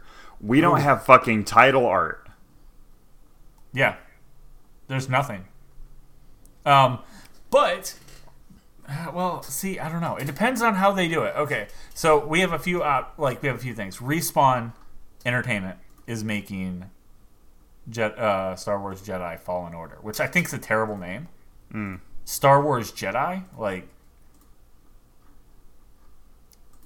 I don't know. I don't like that. I don't like that they just added Jedi in there just to kind of have it. Right. Anyhow, getting off of the nitpicky bullshit. Respawn also just launched Apex Legend, so Yeah, I mean, Apex Legend had no, like, trailer presence. It wasn't had really nothing. heavily marketed.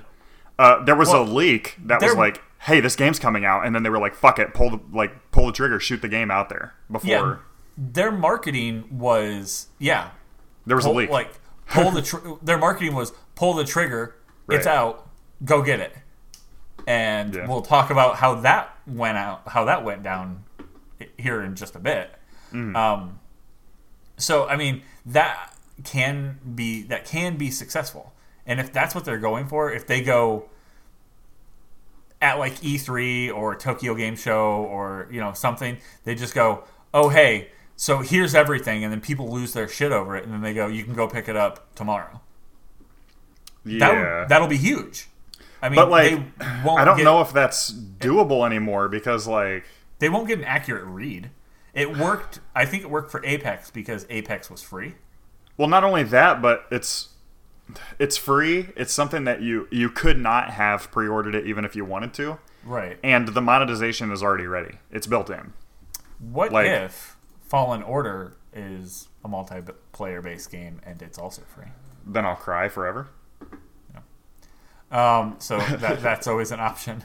I mean, they could go that route. It could be a multiplayer based game where that is free as well, and then the story, you could spend $25 or whatever through the free launcher that everyone can get, and do that like Fortnite, where it's like, here's the save the world, here's the battle royale.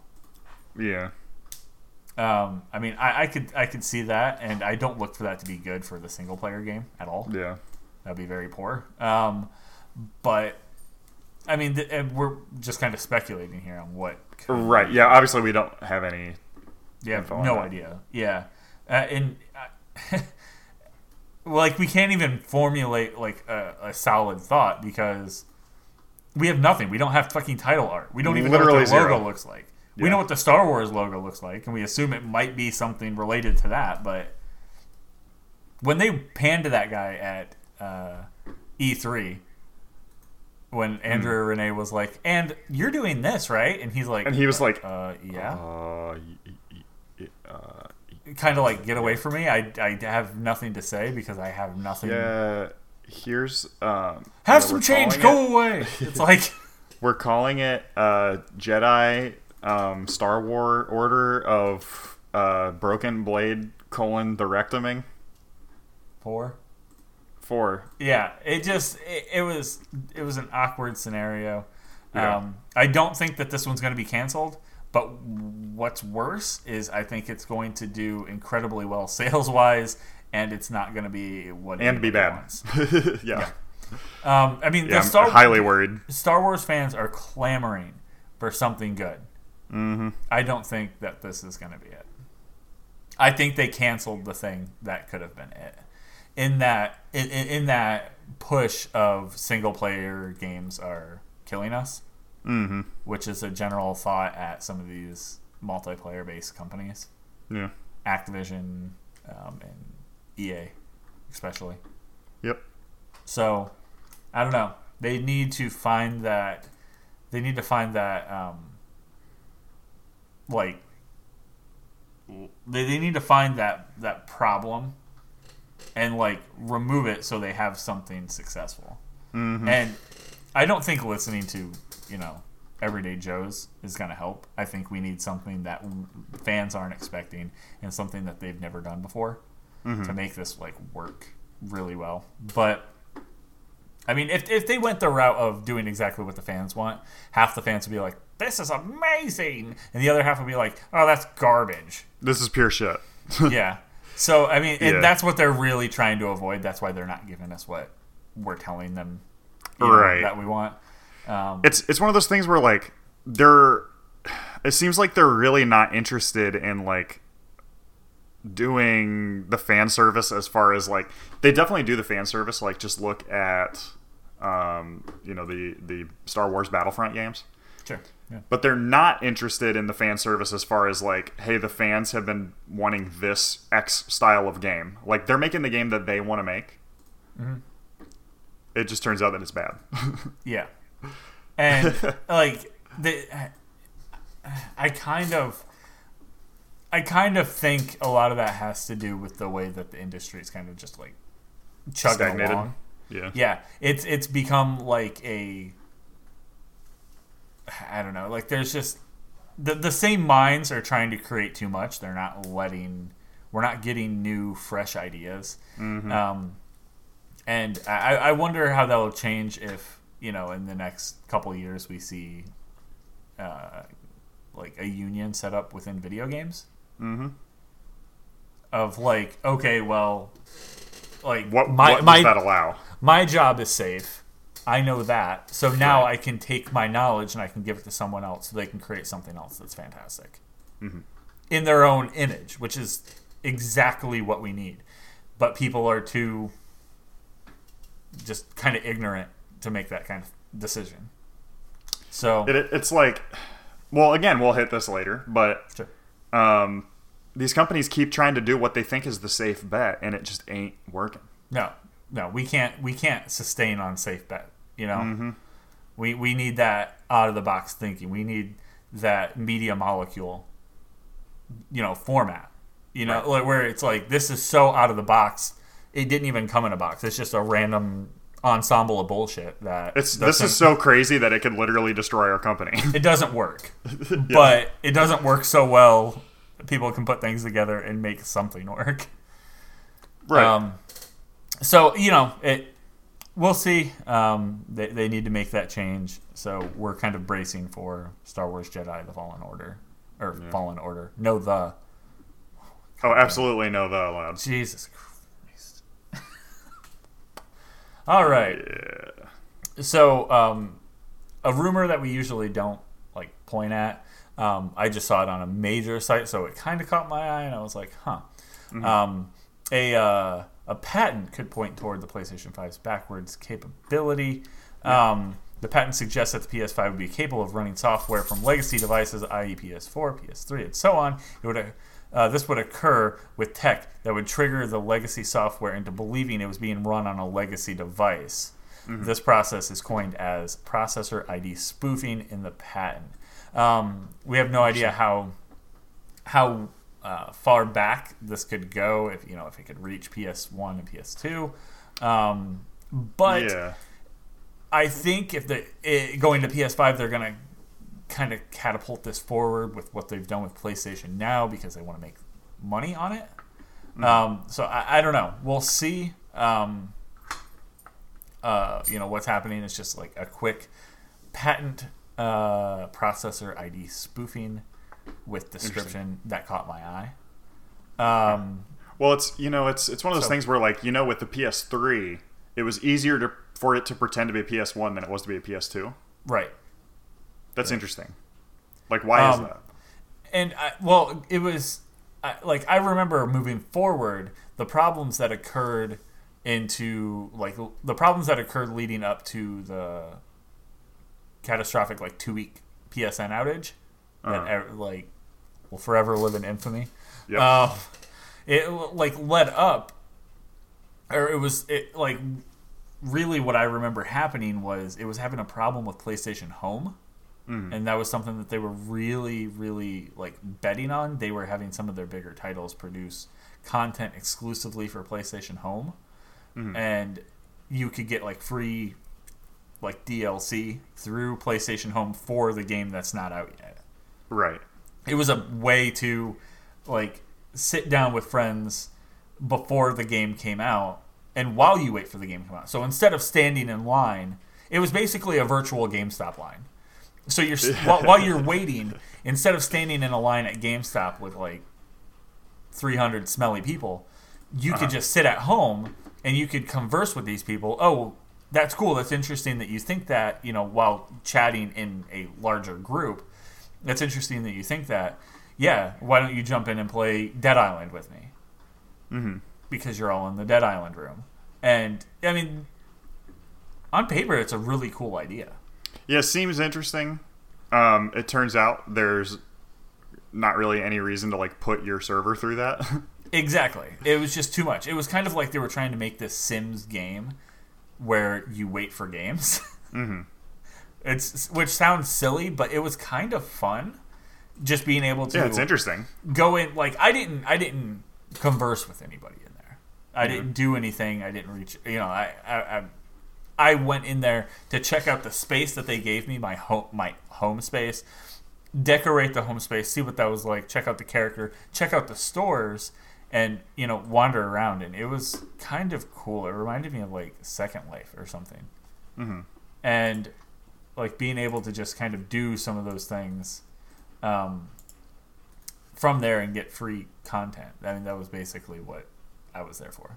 So that for whatever reason, what they were working on with that screwed with what was happening with the PS2. Like basically emulator. So moving forward, they don't have home. They have this spoofing. Basically, they're going to run like a legacy emulator. They're going to trick their current software into thinking that it's a PS3 or a PS2 or a PS1, and then you'll be able to play those games. I don't know why they're spoofing it, and they're not just like they haven't developed software for a good emulator to be placed within the system. But I don't know.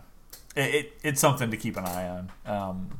The first sustainable news that I've seen that could point toward. I mean, the patent was filed. They're not going to put a new processor ID in PS4s. They're going to do that moving forward. And that's a guarantee. That's not a like oh, maybe they might do this. No, yeah, that's not happening. So, yeah, it is kind of the first sustainable news that I've seen about the PS4 that has evidence behind it. Or PS5. So, that's kind of cool. Interesting. Yeah. All right, so to kind of come back to, I guess, what we were talking about, kind of teasing earlier, during EA's fiscal earnings call, the CEO said that Battlefield 5 missed its sales expectations. So, it came out November 20th, and it ended up selling 7.3 million. They were expecting a little over 8 million. Imagine selling 7.3 million copies of something at $60. Hold on, let me do the math so I am properly pissed off about this. Yeah, we want to be pissed off in the right way. So, 7.3 times. Let's give them the benefit of the doubt. $60, right? $438 million. Is that right? Did I do that right? I don't know. Times 60. Yeah. $438 million. Okay. How much are you spending on these fucking games? Yeah. The thing that blows my mind is they have all this tech. They have all the tech. I mean, Battlefield uses the DICE engine. And this isn't graphically, they might change like some of the like ambient occlusion. They might change some of the textures. They might change some of the, they're going to need new assets. They're going to need, but like, why are you building it literally from the ground up every time? If that's the case, if they're spending $8 million to make this video game, they have to be building it from the ground up, right? Every time. You would think. But there's no way they're doing that because they have their engine. They didn't have to build the engine again. Yeah. They added a new tool to the engine, maybe. Yeah, I don't know. I mean, it's like, not only that, but so what are you saying? There was no work from, like Battlefield 4, Battlefield 1, Star Wars Battlefront 2. There was no work from that was able to, that you were able to do anything with? Yeah, there was no work that you could have taken from Battlefield Hardline and put into 5. Yeah. I am calling bullshit. Exactly. I would say there's probably a healthy amount of stuff from that. Whether it's... Okay, so maybe not the asset, but you already have the material in engine for trash. Yeah. You might have to remake the trash, make like the plastic bag or whatever that sits on the ground, but you still already have that glossy black material that you use on 40 other things. You just add some roughness to. Yeah. It's crazy. There is no way. So, I hope that they release another Battlefield and it fucking tanks and it causes these guys to rethink what the fuck they're doing. Battlefield's a good game. It's a great game, but why are you spending so much money on it when you don't need to? Yeah. EA doesn't keep people around. They don't do the Ubisoft thing. You know what I mean? No, I mean the amount of people that EA lays off at any given time is fucking astonishing. Exactly. When your game's done, well, time to get out. And not to mention the people that are contracted. Yeah. So I'm confused. That's where it's like there has to be something that they can do. And like I don't know, I think the worst. I think, okay, well, CFO Blake Jorgensen or whatever, like he took a pretty healthy cut of that money probably, huh? Mm-hmm. Like, well, we hear about this shit all the time, and I mean, we're going to hear about it with Activision here in a minute, where like, oh, hey, we just gave our, executives combined like, $300 million in bonuses. Oh, and we're going to lay off 70 people. Yeah. Yeah, let's just jump right into that. All right, so let's jump right into it. Transition right on into it. Reported by Kotaku here, Activision Blizzard employees are bracing for mass layoffs this upcoming week. Potentially hundreds of employees are going to lose their job Tuesday. Yeah. We have yet to hear like what the plan is. I don't think that there's a like an official like word or anything from anybody at like Activision or anything, but the news comes after a term this year for the publisher, which consists of two entities, Activision and Blizzard. Both Activision and Blizzard operate but are governed by the same C-suite executive, including Bobby Kotick, whose salary in 2017 was roughly $28.6 million. Mm-hmm. So, I mean, we're talking. This is a big thing. This is, Diablo and Call of Duty. This is Overwatch, and I don't really keep up with Activision anymore. But they used to have a lot. They used to have a lot more. They used to do the like X-Men Legend games. They used to do.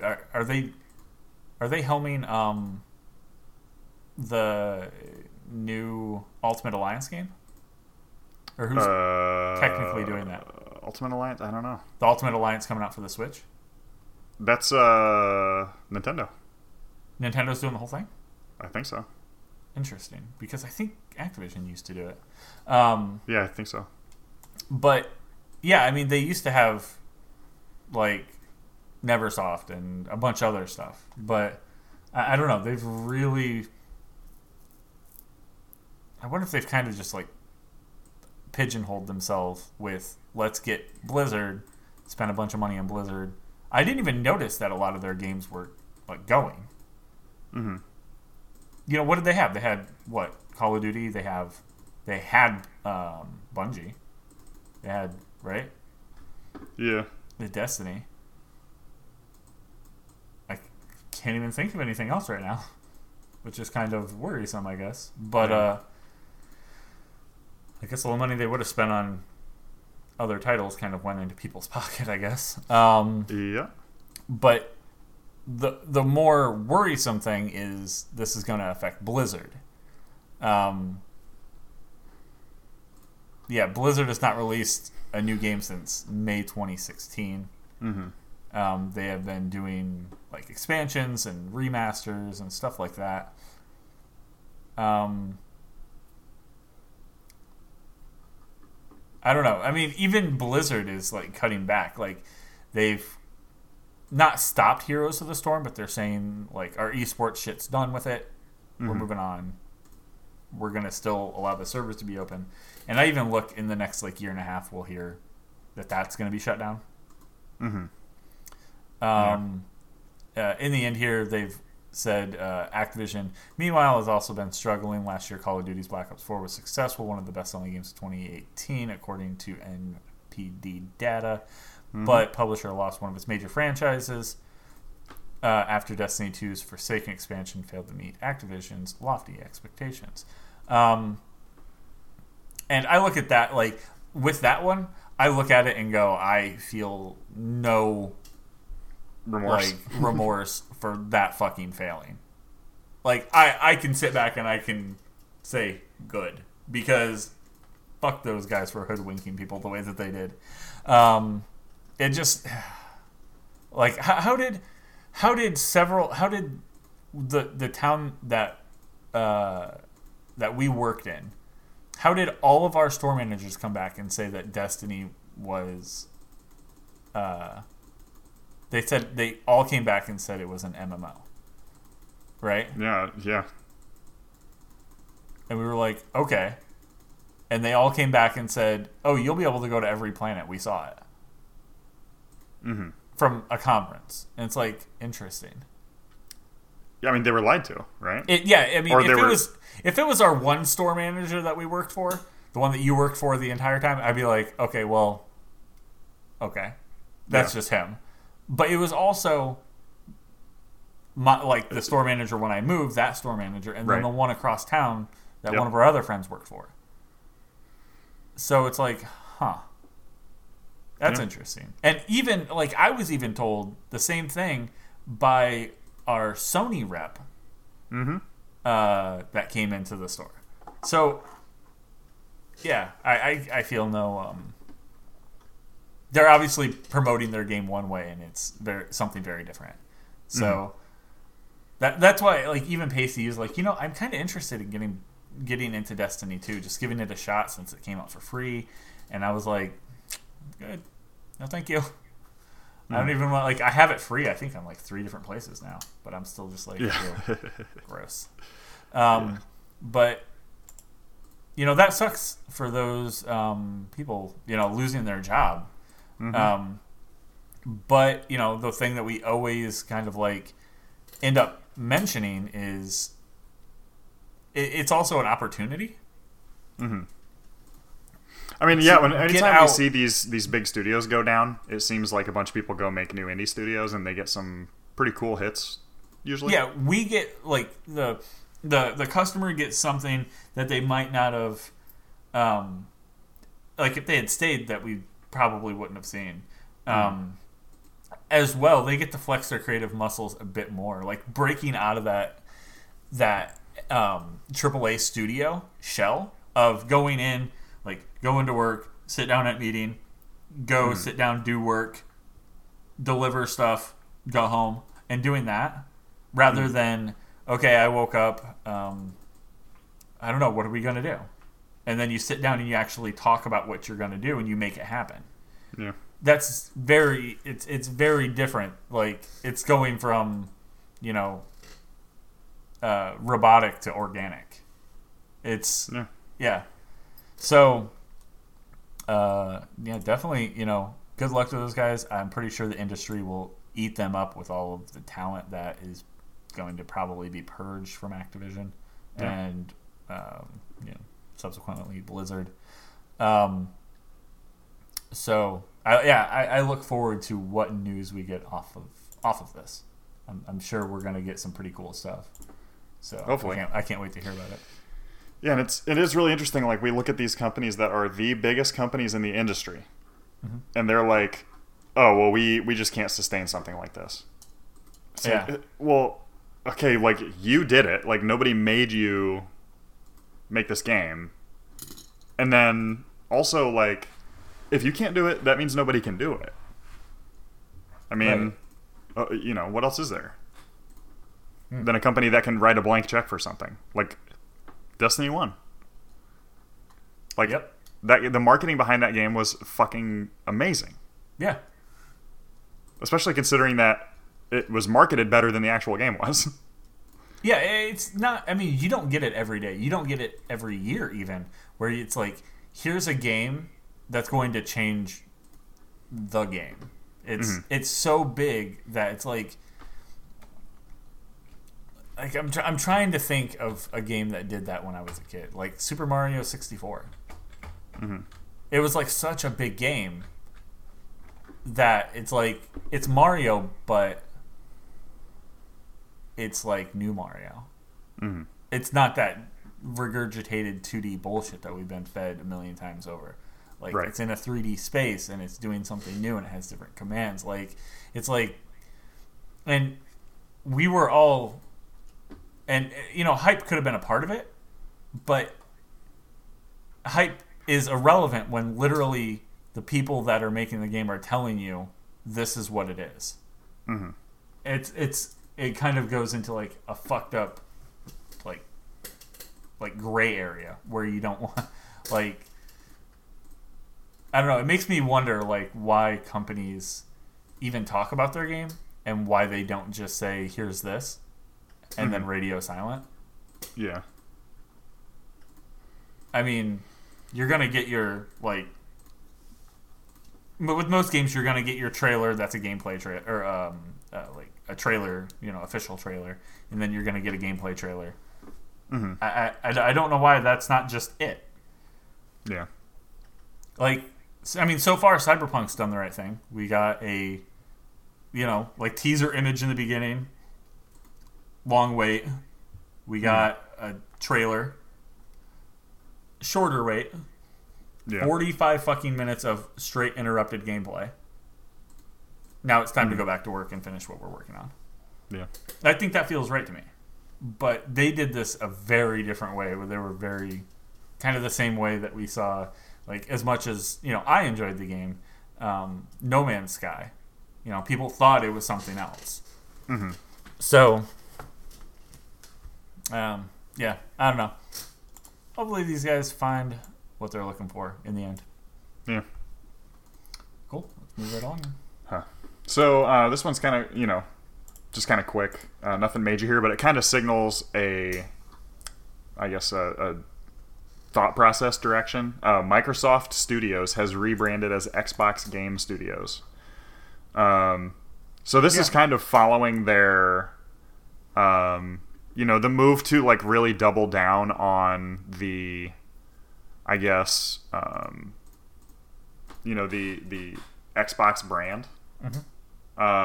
It seems like, we had been, I don't know, like, Xbox Game Center is what, like, Media Center became, right?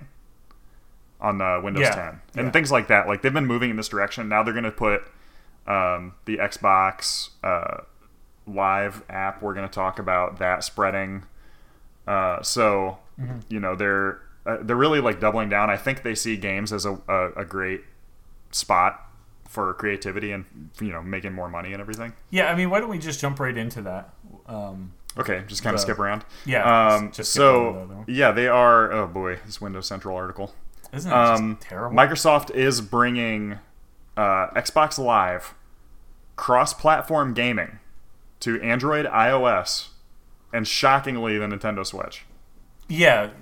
So I really feel like these guys have Nintendo and Microsoft have sat down and they've said, "Look, we decided let's do this with Fortnite," and they weren't paying. Like, it's not that they weren't paying attention. You know what I mean?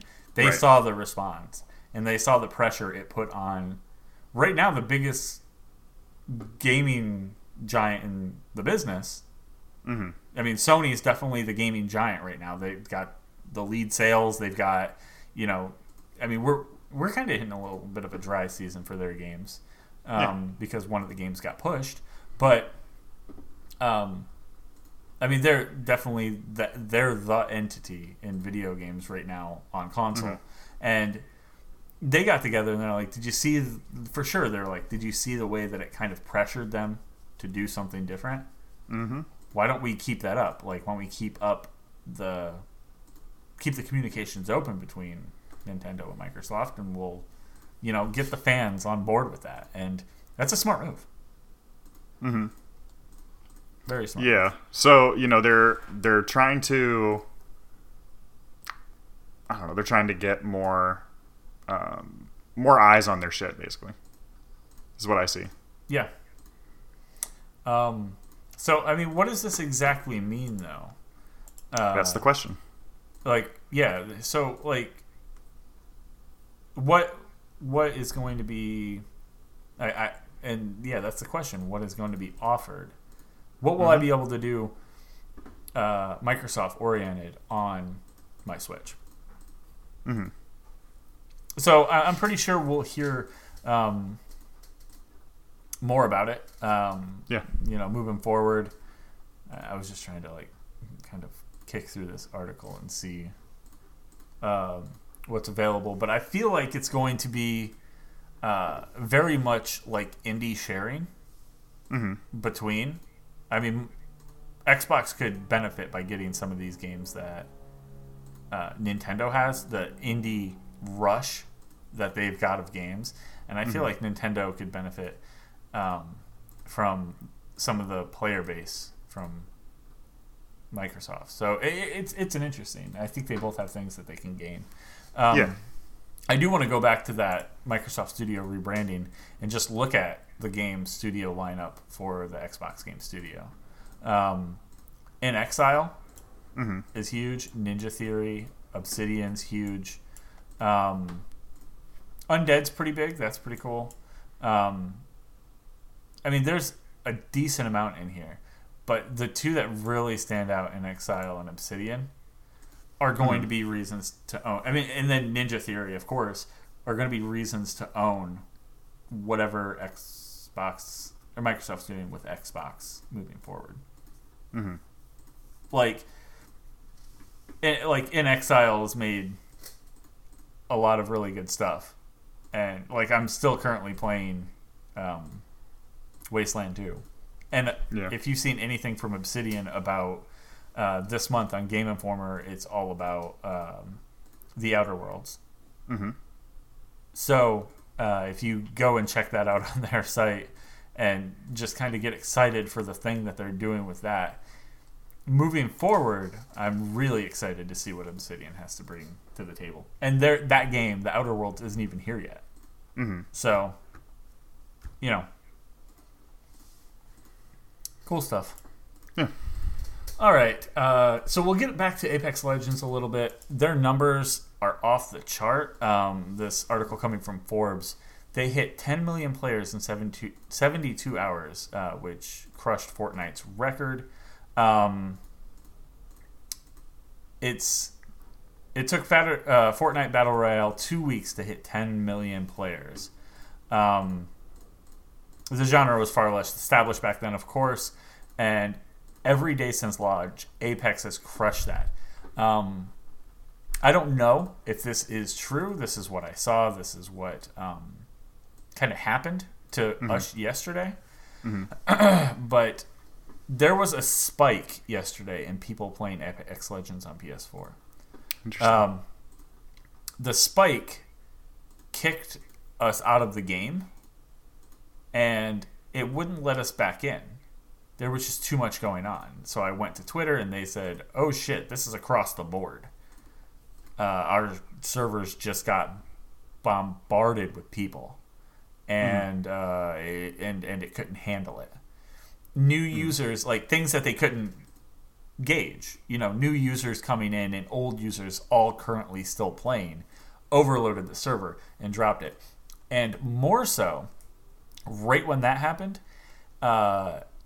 Sony got hit. I don't know if it was if there was like maybe repercussion of this, but Sony's chat service or social feature of creating a party and being able to chat also dropped at the same time.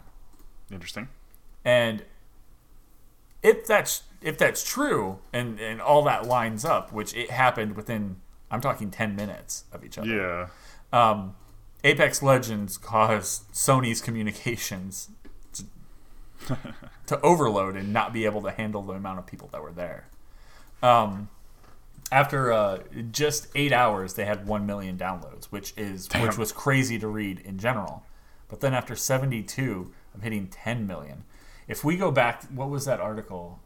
Battlefield. It was Battlefield we were talking about. And quote from this Game Informer article about Battlefield. That said, EA touted that 27 million players have played Battlefield games over the past year. Yeah. 10 million people in 72 hours played Apex Legends. Damn. That's a set of numbers. Jesus. So moving forward, they have already talked a little bit about Apex Legends setting up a... let me try to find it. They've set up like a little roadmap for what the plan is moving forward. Let me load up the image and I'll slide it over. It's coming from Eurogamer. So it looks like in March they're going to drop a battle pass. I'm not sure how it's going to work, if it's going to be strictly paid, or if it's going to be kind of like how Fortnite has their stuff laid out, where they where if like the first one you'll probably have to buy into, or if you have enough of this currency that they have in game, maybe you can just spend it on that. I'm hoping that's the way it goes, because that gives that gives you two different ways to do it. I don't have time to sit down and play play this game enough to get the battle pass for free, so I'm just gonna spend the money and they're gonna make some money. Or they're going to get those concurrent players constantly playing their game trying to grind for the battle pass. So they said that there are 4 seasons in 2019 arriving. First in March, then one beginning. Second season in June, third in September, fourth in December. They'll be 3 months long. Each season offers its battle pass, new legends, which are new legend, Apex Legend character classes, and new weapons and loot, all rotating. The thing that I'm hoping for as well is them to announce like new maps, because this map is fine, but the thing that it does that Fortnite didn't do is they named their map. Their map is called Kings Canyon. Why would they name it if it's the only one? If it's the only one. Fortnite didn't name theirs. It's just like it's a map from Fortnite, and it's ever evolving. So I mean, they could go the ever evolving route. Kings Canyon could just continue to evolve, but who knows? So we will see. Their numbers are fucking staggering, and yeah, pretty cool. Yeah. All right. How many more do we have here? So Telltale and Ubisoft. Speaking of what happens when a company goes down and you move on to, employees come out to go make new stuff. So Telltale and a couple Ubisoft employees have formed a team of 4 Telltale alumni formed Ad Hoc Studio to carry interactive narrative into the future. 3 members of the team departed Telltale in February and joined Ubisoft. The other one was at Night School Studio after he left Telltale in 2016. So, Crunch is something that they're directly looking into. Let's see. Minecraft Story Mode, came through with Telltale's involvement. They kind of talk about some of the history of Telltale and some of the other stuff. Like, they talk about Bandersnatch, which is inspiring these guys in a way. It was the Black Mirror, interactive game thing. Right. So that's pretty cool. I'll have to see what comes from them. I mean, it's definitely, really talented employees came out of there, and just kind of, that was it. Mm-hmm. So, that's pretty cool. They do have a quote on here saying, having to pitch something that ultimately 50 people need to understand and approve means a lot of the more adventurous or risky ideas often die early on. But we like the idea, if it's just the 4 of us, we'll be able to confidently wade deeper into more unfamiliar water. Mm-hmm. So that's good. We'll see.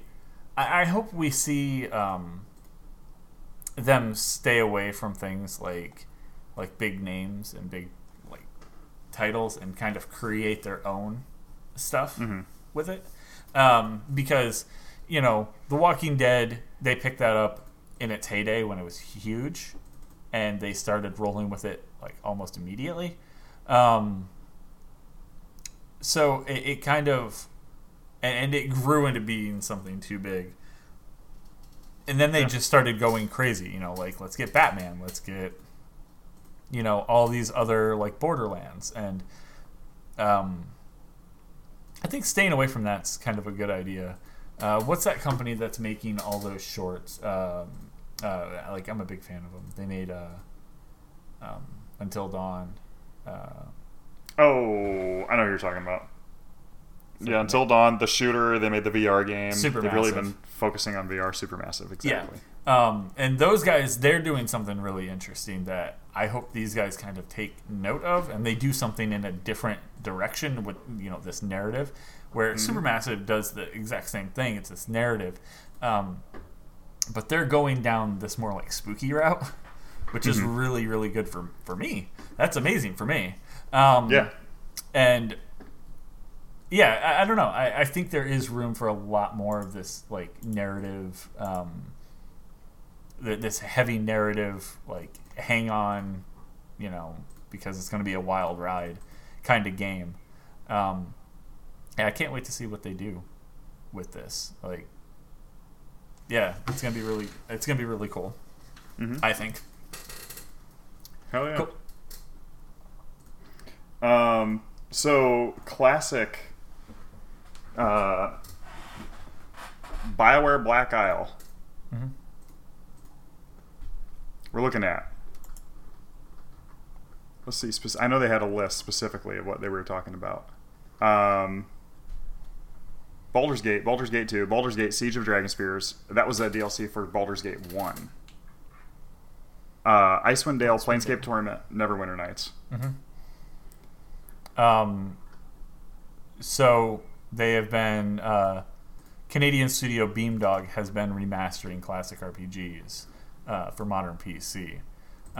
So far, the team has remastered, like you mentioned, Baldur's Gate 2, Siege of Dragonspear, Icewind Dale, Planescape Torment, and Neverwinter Nights. Now, thanks to a partnership with Skybound Studio, which is interesting, or Skybound Games, these games will make their way to consoles later this year. So Skybound is kind of making some interesting moves. They picked up, they completed will soon have completed the Walking Dead final season. And they're releasing it physically. Right. Which was something I was like, that's not going to happen. But it looks like it is. So that's pretty cool. So Game Informer here went on to say it's probably safe to assume that PS4 and Xbox One, it'll be released on at least. Whether it makes it to Switch is another question. Some of these games I'm not sure if it would feel great on Switch, and I kind of wonder if it'll feel good on Xbox or PS4 as well. Baldur's Gate, I think, could be fine. I don't know. Maybe. It could be. Yeah. But Skybound did say that it'll be answering those questions in the coming months, along with revealing what you can expect to find packed in the boxes. So it's something that we'll be looking forward to. You can go follow Skybound and Beamdog over on Twitter to get all of the information. The update was Skybound Games has clarified that these titles will be coming to all 3 major consoles. So that was the big update, yeah. So it is coming to the Switch as well. Which is something that I feel like you and I have been talking about for a long time. That these games need... This is them going, is this worthy of our time to make maybe something new? So I urge everyone to go buy this so we can get something new in the Baldur's Gate universe. Yeah, really. That'd be fucking amazing. So, yeah, I mean, it definitely signals, like, you know, companies know that there's a big interest in these older games. And, like, it is kind of a safe bet to be like, okay, this sold, you know, throughout history, this sold, you know, 7 million copies. So if we remake it, we'll sell, let's say, a quarter of that. And I'm happy with that. So, you know. For sure. And the last thing that we do have is kind of a conclusion. It's not really, like, when we want... Okay, so when we say we want a conclusion to something, we want all of the info. And this isn't that. This is part of the info, though. We talked about a few weeks ago the Witcher author requesting additional compensation from CD Projekt Red about his work on The Witcher and selling it to him. And go ahead and say that name. Go ahead. Andrew Sapkowski. I mean, I got the Sapkowski Andre? Andre? I have no idea. I mean, Polish. Those, like... ZJs, or you need a ZJ, is what happens. Yeah, ZJ. I have $20. Slavic languages are really tough for me. But yeah, back in October we learned that he was demanding $60 million from CD Projekt. Got him. When originally he got a fixed sum of around $9,350. Yep. And that was all because he was saying, look, how could I determine that these guys who have done nothing before how could I have guessed that they would be successful? To be successful in anything at all. Right. And everything I've read, he was kind of a dick about it. It kind of feels like that way. Well, also, he just doesn't like video games. Like, he thinks video games are dumb, which, I mean, not wrong. He's not wrong. But it's what we do, so shut your whore mouth. Right. That's exactly what I said to him. It's exactly what I looked him right in the tits, and I said, listen. Let me see the bad boys. But, yeah, I mean, so I think it's really like, I don't know if my pride would be able to do that. If I said, I think you guys are going to fucking tank, so give me my fix sum right now. And then years later turn around and go, oh, I was really wrong. Can I go ahead and get some more money? Yeah. That's fucked up, right? Well, good guy CD Projekt was like, sure. Okay, sure. We want to have a healthy relationship with you. And it is good, and it's awesome that they were like, yeah, let's maintain this healthy relationship. They did not say how much. They offered a counter offer, which was probably like 5 I'll or 10%. Give you $20, bitch. Yeah, 5 or 10% of what he wanted.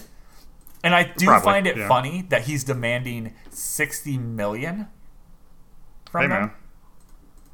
Man. You gotta go big. Go big or go home, bitch. Why didn't he go hey, speaking of that, can I get this chunk of money and then royalties on this? Yeah, why wouldn't you just say... Why wouldn't he go that route? Because that's going to be more in the long run. So yeah, I look for this article. They'll crop back up in 20 years when we have Witcher 47. Hey, wait a minute. My dad made this game, and that's funny. So it's it's pretty ridiculous. Yeah, it's weird. But it was really cool to see them go, okay, Here's something. Here's something. So with that, I would love to hear how much that was. Okay, so originally, his original deal, they gave him a little over $9,000 to yeah, it was under a 10 spot. Guys, just throw me a tenner is all I'm asking for here. I'm asking for a tenner. How many zeros you want on the end of that? 10. No, 10. That was what I was saying. I said 10. I Literally believe 10. I said 10. But yeah, it's cool that they were like, okay, let's keep this relationship good with him. We'll give him something. I wonder if he's kind of pissed. If we got the actual numbers, we would more like be able to accurately gauge if the guy was pissed with the counter offer and if he just took it or whatever. But them offering him anything and not telling him to go fuck himself is pretty cool because that means if he creates anything more, they can be like, hey, let's strike up this new deal.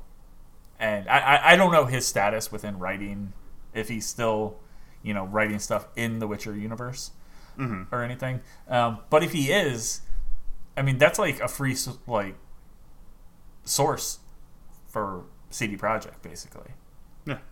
Like, he didn't sell the entirety of the rights, did he? Or did he just sell... Did he sell like 3 books or something to him? It's tough. Like, the games are not directly based on any book, so it's not that. The games are also. I believe what I heard was that it was for a trilogy. So they basically bought the characters and the universe. And everything else was on them. The story was on them. He didn't pull this from one of his books. So that's interesting. So it's probably smart for them to do that. Just to continue. Yeah. So, they wanted a good relationship. Honestly, this is one of those things where, when they initially were getting the license or whatever, like, he should have had a lawyer on hand that was like, yo, maybe say this for the first game. Maybe say, hey, I'll take a deal right now of $10,000 or whatever, and then let's revisit this for the second game or something. Well, yeah, like come back to me when the second game hit. Big yeah, one. I mean, but he sold, at least a trilogy to these guys for not even enough for a business startup in America. Right. So, interesting. Like $10,000. I don't even that couldn't get where I live. That could not get you very far. Right. At all. So, damn. All right. Well, that's weird. Yeah. Did you have anything else to add to the end of that? I mean, yeah. I mean, I'm glad they did something. He definitely deserved more than $10,000 for that, probably. Oh, for sure. But I mean, he's the one that he signed on the fucking dotted line. But you can always, especially in Europe, you can always go back and fight this shit and try to get more. But I mean, the thing is, if he would have said, if it just would have been, okay, we're gonna give you this much, and he went, okay, I just want a lump sum, and it wasn't the fact that he didn't believe that they could do something with it. Right. That's the kicker. That's the punch in the stomach. So it's, he got to give them a middle finger.